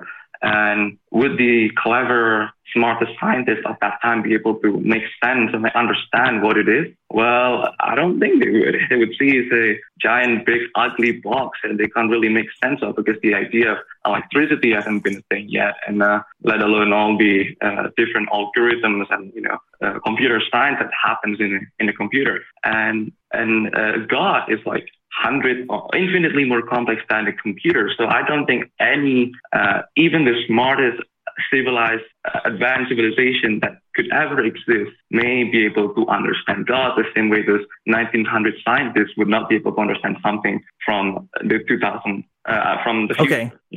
Can I interrupt you? Can I ask you, how do you know that there is a God to understand? Well, I don't proclaim that there is a God. I'm open to the idea there is a God, because by design, God is this unprovable, and God is this complex, infinitely complex machine that human beings will not be able to sense, detect, identify, or make sense of. We cannot study God the same way we can study grass or erosion or whatever. So by design, God is not supposed to be understandable. And if God is that powerful, then he has all the might, all the powers to erase his trace, hide himself behind all the curtains he wants, because he is God. That is what he is by design. And we can't do anything about that. I think that's an interesting idea, but let me posit something for you. I am not an expert at math by any means, but I do know a few things, right? I can know how to add, I know how to subtract, I know how to multiply, I know how to divide. And from my understanding, what people who are smarter than me say is that pretty much all the rest of math, like the most advanced stuff that you see when you get into calculus, when you get into trigonometry, when you get into 4D shapes, when you get into all the stuff and beyond, it's just more complicated variations of those simple things, right? It's just like those simple things kind of done multiple times in different ways and in different orders, right? So my point with this being, is it possible that if there is a God, or if there's something that started us, maybe they could be simple? Maybe that's something that's simple that can make something complex, and it doesn't have to be that something infinitely complex makes the rest of us. Well, yeah, I don't know, but I've always believed God to be this really complex. I mean, after all, the universe is complex, right? And how can something so simple make something so complex? If God were to make the universe, and he has to understand the complexity, the real complexity of the universe, which we humans can't even begin to grasp. Here's my point. Is understanding necessary for the creation of the universe? Well, I believe, yeah. I mean, even God has to understand it. So that's why I thought God has to be much more complicated than universe. Maybe, but let's think about this, right? If we're talking about Jupiter, right? From my point of view, I don't think any knowledge or wisdom or intuition is required for Jupiter to exist. I think there has to be some physical laws that happen, right? I think like gravity has to be a thing, and I think time has to take place for all the rocks to come around the sun and the solar system. But I don't think there needs to be any intent. I don't think there needs to be any anything complex necessarily. Just a couple rules of physics to follow, right? Yeah, we kind of. I might take issue. I'm not a physicist. I'm not a cosmologist. But I kind of take issue maybe that the universe is really complex because it seems to be follow some simple rules. Yeah. Complexity can be kind of relative as well, and I'm kind of taking issue with your definition of God because you've kind of defined a God that's so complex that we can't understand a God, and yet you understand that this God is really complex. So your reasoning seems kind of circular. Well, yeah, I guess so. That's what I can't really believe. I'm not really certain whether there is God or not. But you mentioned those laws of physics, gravity, all of those laws that exist. I believe in the watchmaker's analogy.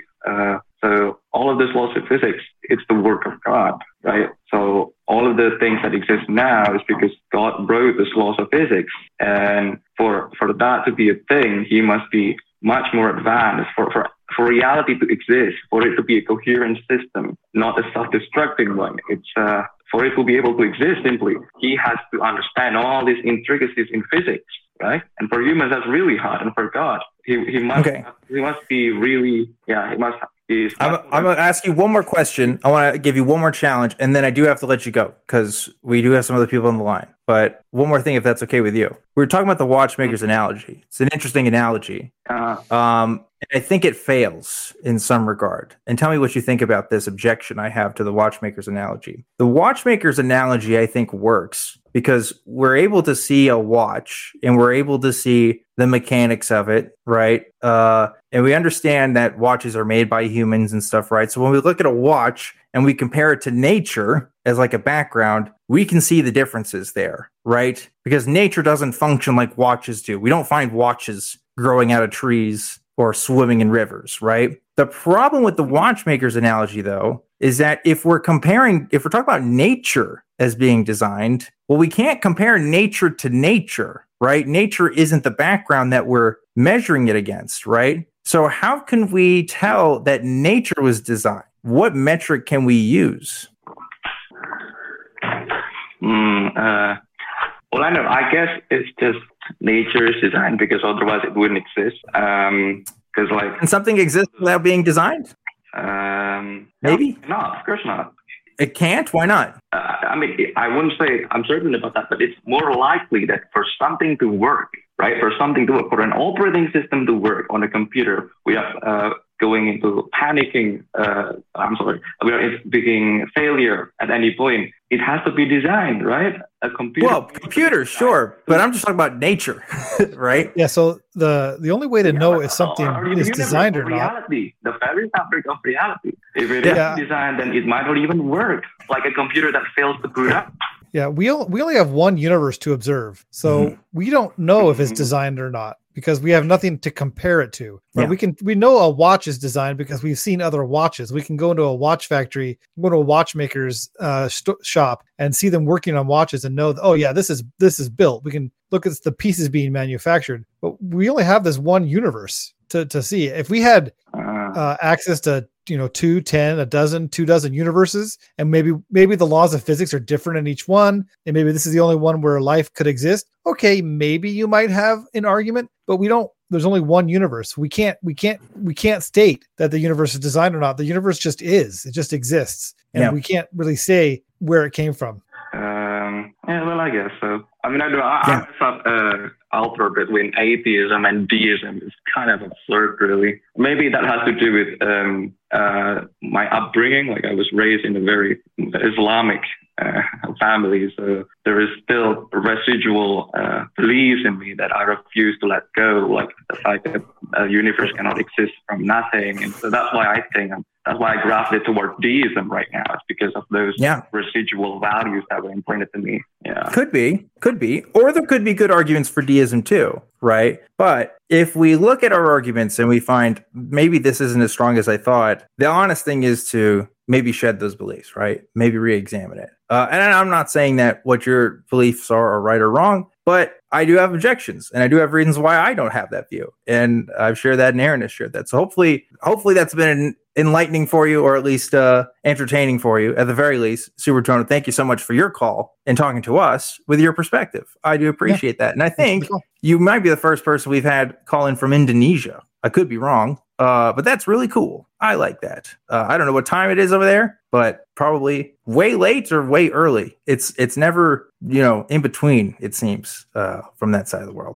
Join us today during the Jeep Celebration event. Right now, get 20% below MSRP for an average of $15,178 under MSRP on the purchase of a 2023 Jeep Grand Cherokee Overland 4xE or Summit 4xE. Not compatible with lease offers or with any other consumer incentive offers. $15,178 average based on 20% below average MSRP from all 2023 Grand Cherokee Overland 4xE and Summit 4xE models in dealer stock. Residency restrictions apply. Take retail delivery from dealer stock by 4/1. Jeep is a registered trademark. Don't you love an extra $100 in your pocket? Have a TurboTax expert file your taxes for you by March 31st to get $100 back instantly. Because no matter what moves you made last year, TurboTax makes them count. That means getting $100 back and 100% accurate taxes only from Intuit TurboTax. Must file by 3/31. Credit only applicable to federal filing fees with TurboTax full service. Offer can be modified or terminated at any time. But we're running really, really late on time. This is a super long episode. But Aaron, there's one more call I want to get to. Let's do it. Someone who's been waiting for a while. And I know there's other folks who are waiting, and I'm so sorry. But this one's very interesting. I don't think we've talked about this topic on the show. So I want to make it in and sneak it in really, really quick. I got Steven calling in from Mississippi. Steven, I know you've been waiting for a while here, but I'm getting you in right at the end of the show. What do you got for us? Hey, fantastically, Dan. Glad you saved the best for last, my brother. That's right. Aaron, too. Please don't prove me wrong on that, Steven.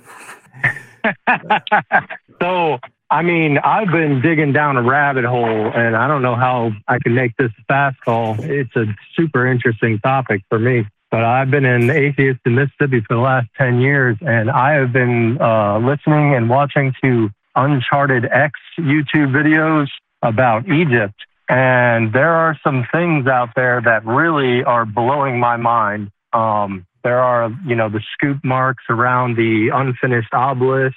There are the fact that they're lifting stones that are incredibly heavy. I'm a crane operator, so I know what it takes to lift 1 million pounds, and they could not have done that. And yet they did over and over again. So, all of that fascinates me. I love how, I don't know how they could have done it. My idea is that maybe the moon was closer, maybe 250,000 years ago. Gravity was different. Maybe. I don't know. But what I asked you guys about in the call screener was the schist disc.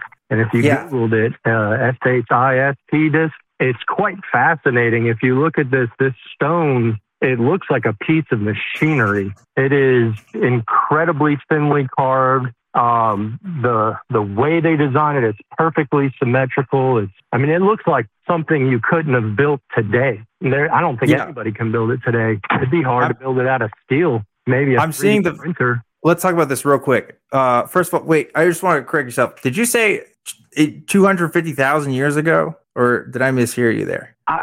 I'm just guessing. Who knows when Atlantis and all that stuff happened? Yeah, do you really think we only went back 100,000 years ago or 10,000 years ago? I don't think the Egyptians went back that far. Back a lot.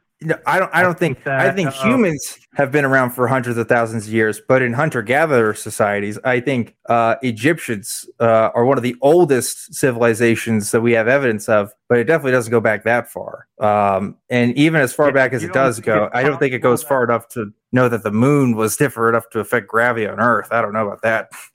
You don't think it's possible that the Egyptians just acquired or inherited some structures, like a lot of these stones that just fit way too good? They're just perfectly fit around corners. Are you claiming that this technology means that the ancient pyramids were built by non-humans? Is that what you're claiming? Yeah, inherited by aliens, like on Earth. Okay. Because it seems I don't know. Because I pulled up a picture of this schist disc. It is interesting. Say that 20 times fast. And it looks like it's made out of stone. If aliens were here, why would they make it out of stone? Why wouldn't it be made out of metal or some of the more durable? I also want to note that the first image that comes up on Google is a reproduction. It isn't the real one. So I'm on this ancientpages.com website. It's got pictures of it in a museum. So if you were to have something built out of metal or wood, it would not have lasted that long.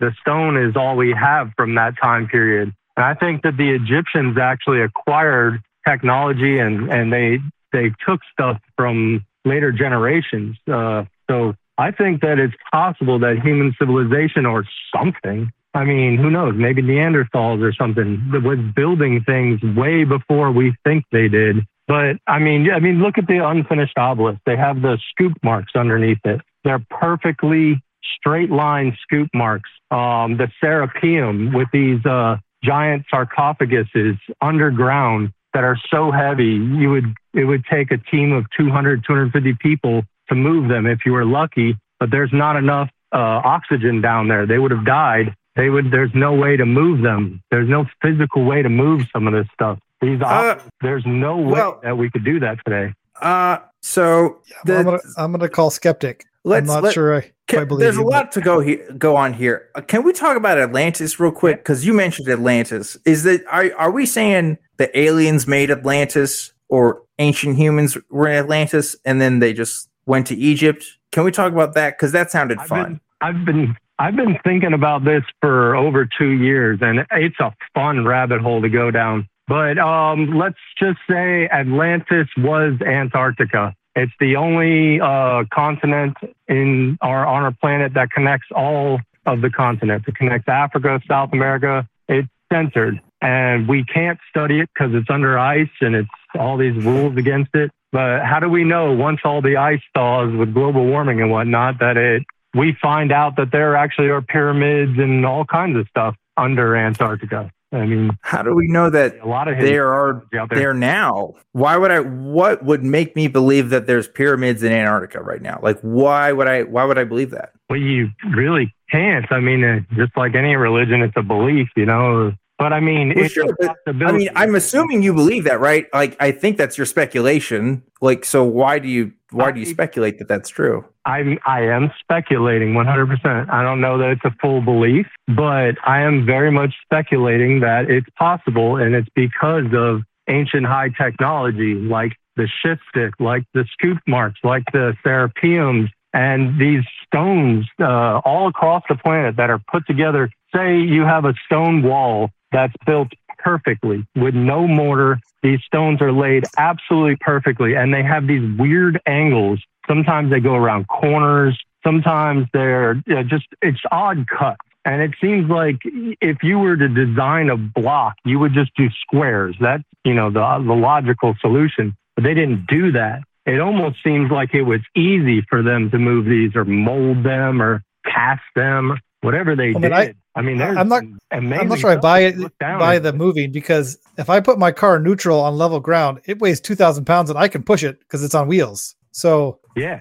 I think a bunch of people can get together and move heavy objects. I mean, I've seen groups of people lift cars, like 4 or 5 people can lift a car together. So pounds. a million pounds. The obelisk is a million pounds, maybe 2 million. I don't know about the math on it. It's very heavy. And I'm a crane operator. I know what it takes to move something like that. And you're talking about not just moving, you're talking about transporting it thousands of miles. They have to lift it up out of the quarry and run it over rough terrain. And then eventually they have to stand it up. Yeah, I'd have to check on the story on all that. Oh yeah, Uncharted X. See how they moved it and pulled it up. To promote some other channel, but and what's Uncharted X's background? Or do they study this stuff, or are they just somebody online? Or because I'd like to go to someone who's actually studied ancient Egypt, and knows, and spent their life studying it and looked at what other people have done. And who's this person on YouTube? I would say that it's as close to a study as you can get. I mean, heck, it's more realistic study than most Christians will offer you. But if you watch some of his videos, I think your mind will be blown, as mine has. I can go on about this stuff. I'm pretty sure my mind would be blown, but I'm also pretty sure that the video is just going to be claim after claim after claim after claim after claim with no evidence to back it up. I could be wrong, but but you're making a lot of claims about all this unique, cool stuff like that Egypt couldn't they have done. 3D But there's not model of a vase doesn't seem to be a lot of evidence to support your claims. I mean, I believe that there is a lot of evidence to it. I can't say it's enough evidence for me to say it's a fact. I think we need to study it a lot more. But I think that a lot of people have been ignoring and shutting down this on a religious basis. We feel like, humans have only been around in a civilized fashion for 10, 20,000 years. I feel like we've gone back much further than that. Let's think about this. I want to say something real quick, Dan.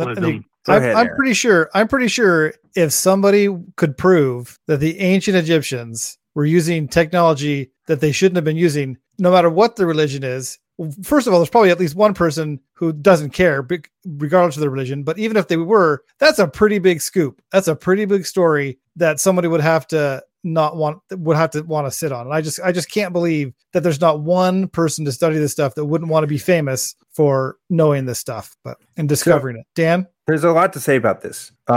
We have to understand that our current understanding of human history is revolutionary, right? There's already people that don't accept that narrative. The idea that human beings have been around for hundreds of thousands of years and not just a few thousand, like that was already revolutionary in its field. There's also lots of controversial theories in anthropology about human origins that exist already. About aquatic ape hypothesis. That's by like real reputable people posting some of that stuff out there, which is pretty wild. But the thing about ancient Egyptian construction techniques and other kinds of ancient civilizations building processes, there's a particular narrative that gets spun about these. And the one narrative being there's this other story that's being told here that's being repressed, and the mainstream doesn't want to hear about this. May I suggest to you that there is perhaps another story as to why that narrative exists? And I'm going to point you to a man called Eric von Däniken. Eric von Däniken. Däniken. You know of him. Wrote a book called Chariot of the Gods, right? Still goes on History Channel, I'm pretty sure. Like, talks about ancient alien stuff. I mean, he's the godfather of a lot of this stuff, right? These ideas that the ancient aliens actually the ancient Egyptians knew about aliens and stuff, and they helped do these things. And how can these cultures, build this stuff? It doesn't make sense. There is a lot about Egyptian architecture in particular that we don't have the exact understanding of their construction techniques, etc. And that is absolutely true. But to posit that it has to be extraterrestrial in origin, I would say is just as problematic as any religious assertion, right? I mean, what are we saying that there's another grand conspiracy here of aliens meeting with certain people at certain times and don't meet with the rest of us? Why would I would posit that. How many times? Go ahead. How many times has Christianity or the victors of any war destroyed the evidence of any past civilization? Just look at what we did to the Native Americans. We destroyed all of their history. I mean, this is true. Eric von Däniken talks about the going in, say, South Carolina. They have the teardrop-shaped lakes in South Carolina that look like an asteroid impact 10,600 years ago at the Younger Dryas period, where we're talking about North America was an ice sheet. It was a 2-mile thick ice sheet. And they say that an asteroid impacted North America and caused a flash flood, which melted all of the ice. And that is where you get the biblical flood stories, because 2 miles thick of ice melted in the matter of 100 years. We're talking about something else entirely, right? I mean, these are other ideas about human history. But just going back to Eric von Däniken, right? Eric von Däniken did not get his information from going to Egypt and studying the culture and working with Egyptologists. He literally wrote one of his books in prison. The dude is has been charged with embezzlement and stuff, right? Like, this is a dude that just wrote a story about a possibility. Yeah. His idea of this being all true has just as much basis as any religious phenomenon. It's just a story, an interpretation of events. It's not based on any hard science or hard evidence. It's just a speculative what if, right? And Eric von Däniken's not alone in this kind of assertion. I think it'd be cool. I mean, I'd love it if this was all true. Cool story, that'd be awesome to realize that ancient aliens had been here and we weren't alone. But I'm gonna wait for experts who spend their lives studying this stuff to come to that conclusion, because I don't have time to study this stuff. And sure, I can go online and look at videos, but I'm going to be skeptical of videos on YouTube unless I know their source. I got to know where the information is coming from and who's saying it, why they're saying it, what they've spent their life studying, that kind of thing. Yeah. Well, Uncharted X actually goes through and shows you the evidence himself. He goes to Egypt. He goes to Washington State. He shows you the stuff itself, the stones, and he puts these through laser technology with engineers from NASA and just shows how this stuff is way more precise. And I know he goes off in the left field talking about, geometry and all that shit, but I don't know if I'm right about the Eric von Däniken guy. It might be a different guy saying this, but in Washington State, up in above California, there are ancient waterfalls that are just massive, like way bigger than Niagara Falls. Just huge cliffs that were obviously waterfalls. And all of this could be the source of the global flood stories that we hear from so many cultures. And Stephen, that's a different thing. That's a different thing. I get that there's a lot of rabbit holes with this stuff. Uncharted X, I don't know anything about him. What I do know, just by Googling him, is that he's a YouTuber, and I'd be curious to see what sources he has on this. But when you're talking about folks like Eric von Däniken, who don't even have a relevant degree in anything that they're talking about, you got to be really careful with this stuff, because there are scammers and there are people out here just to make money off of a story. And I would be worried that this is another example of that, just because they want to get you hyped up on this stuff that, nobody's talking about it because they're suppressing the truth, right? I mean, it's one of the oldest tricks in the book. Googled Eric von Däniken. It's definitely not who I'm talking about. I'm sorry I don't have their names. I just Googled Eric von Däniken. Definitely. Well, the reason why I brought him up, Stephen, is because this isn't revolutionary, right? This isn't like cutting edge. Eric von Däniken wrote those books like decades ago. And he was one of the fathers of this modern ancient aliens movement, right? Like there's a presence in this in popular culture. I just looked this up on Wikipedia. You know how many copies that book sold? Hit Chariot of the Gods, 63 million copies worldwide. That's not being suppressed. It was translated in 32 different languages. There's no world government trying to stop that information. This is just fiction. This is just entertainment for people. This isn't rooted in anything science or history related at all. It's just got people writing books. I think that's where a lot of this comes from. But I don't know about this other YouTuber. I'm sorry to say, Stephen. I can't comment on that. But look, we are at the end of the show. If you started watching I get you. If you watched any of the videos from Uncharted X, I think you would really enjoy the rabbit hole that will bring you down. And it's definitely not Eric von Däniken.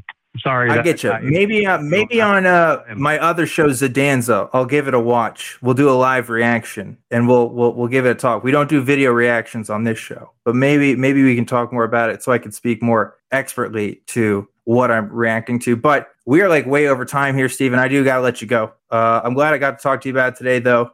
Maybe in the future we can talk about more specific historical ideas and we can like narrow down a topic. And I think that would be a fruitful conversation. But if we're jumping all over the place, it's hard to keep track of what's going on. But regardless, this has been a super, super long episode of Truth Wanted here. We went overtime because we had a lot of callers. Why not? Let's do it.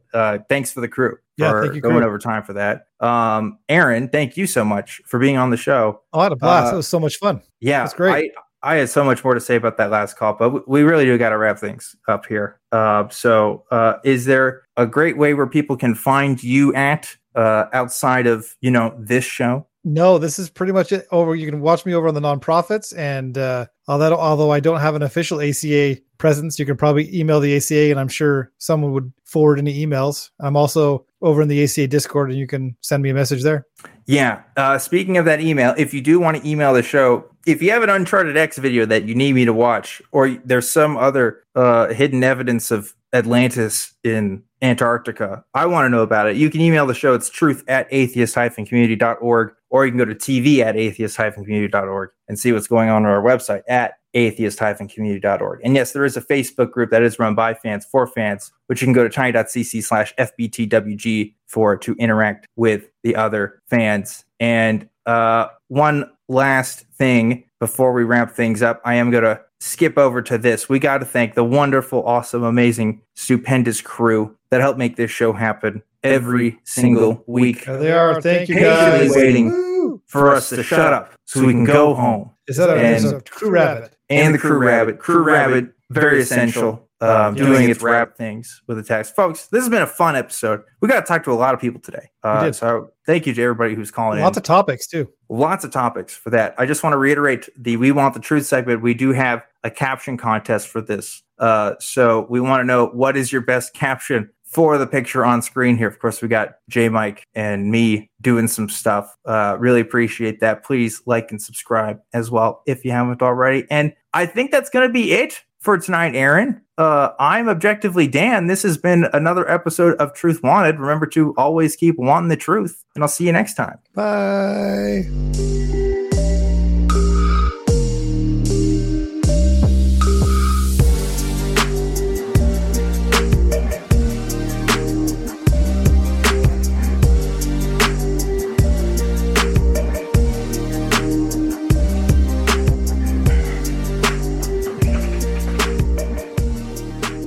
Watch the non-profits and join the hosts in the live chat. Visit tiny.cc/YTNP. You've worked hard for what you have. Your money, your assets, your 401k, and home. Isn't it all worth protecting? Nearly 1 in 4 consumers have been a victim of identity theft.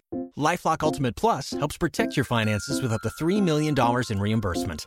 LifeLock alerts you to identity threats you might miss. And if your identity is stolen, your dedicated U.S.-based restoration specialist will work to fix it. Let LifeLock help protect what you've worked so hard for. Save 25% off your first year on LifeLock Ultimate Plus at LifeLock.com/aware.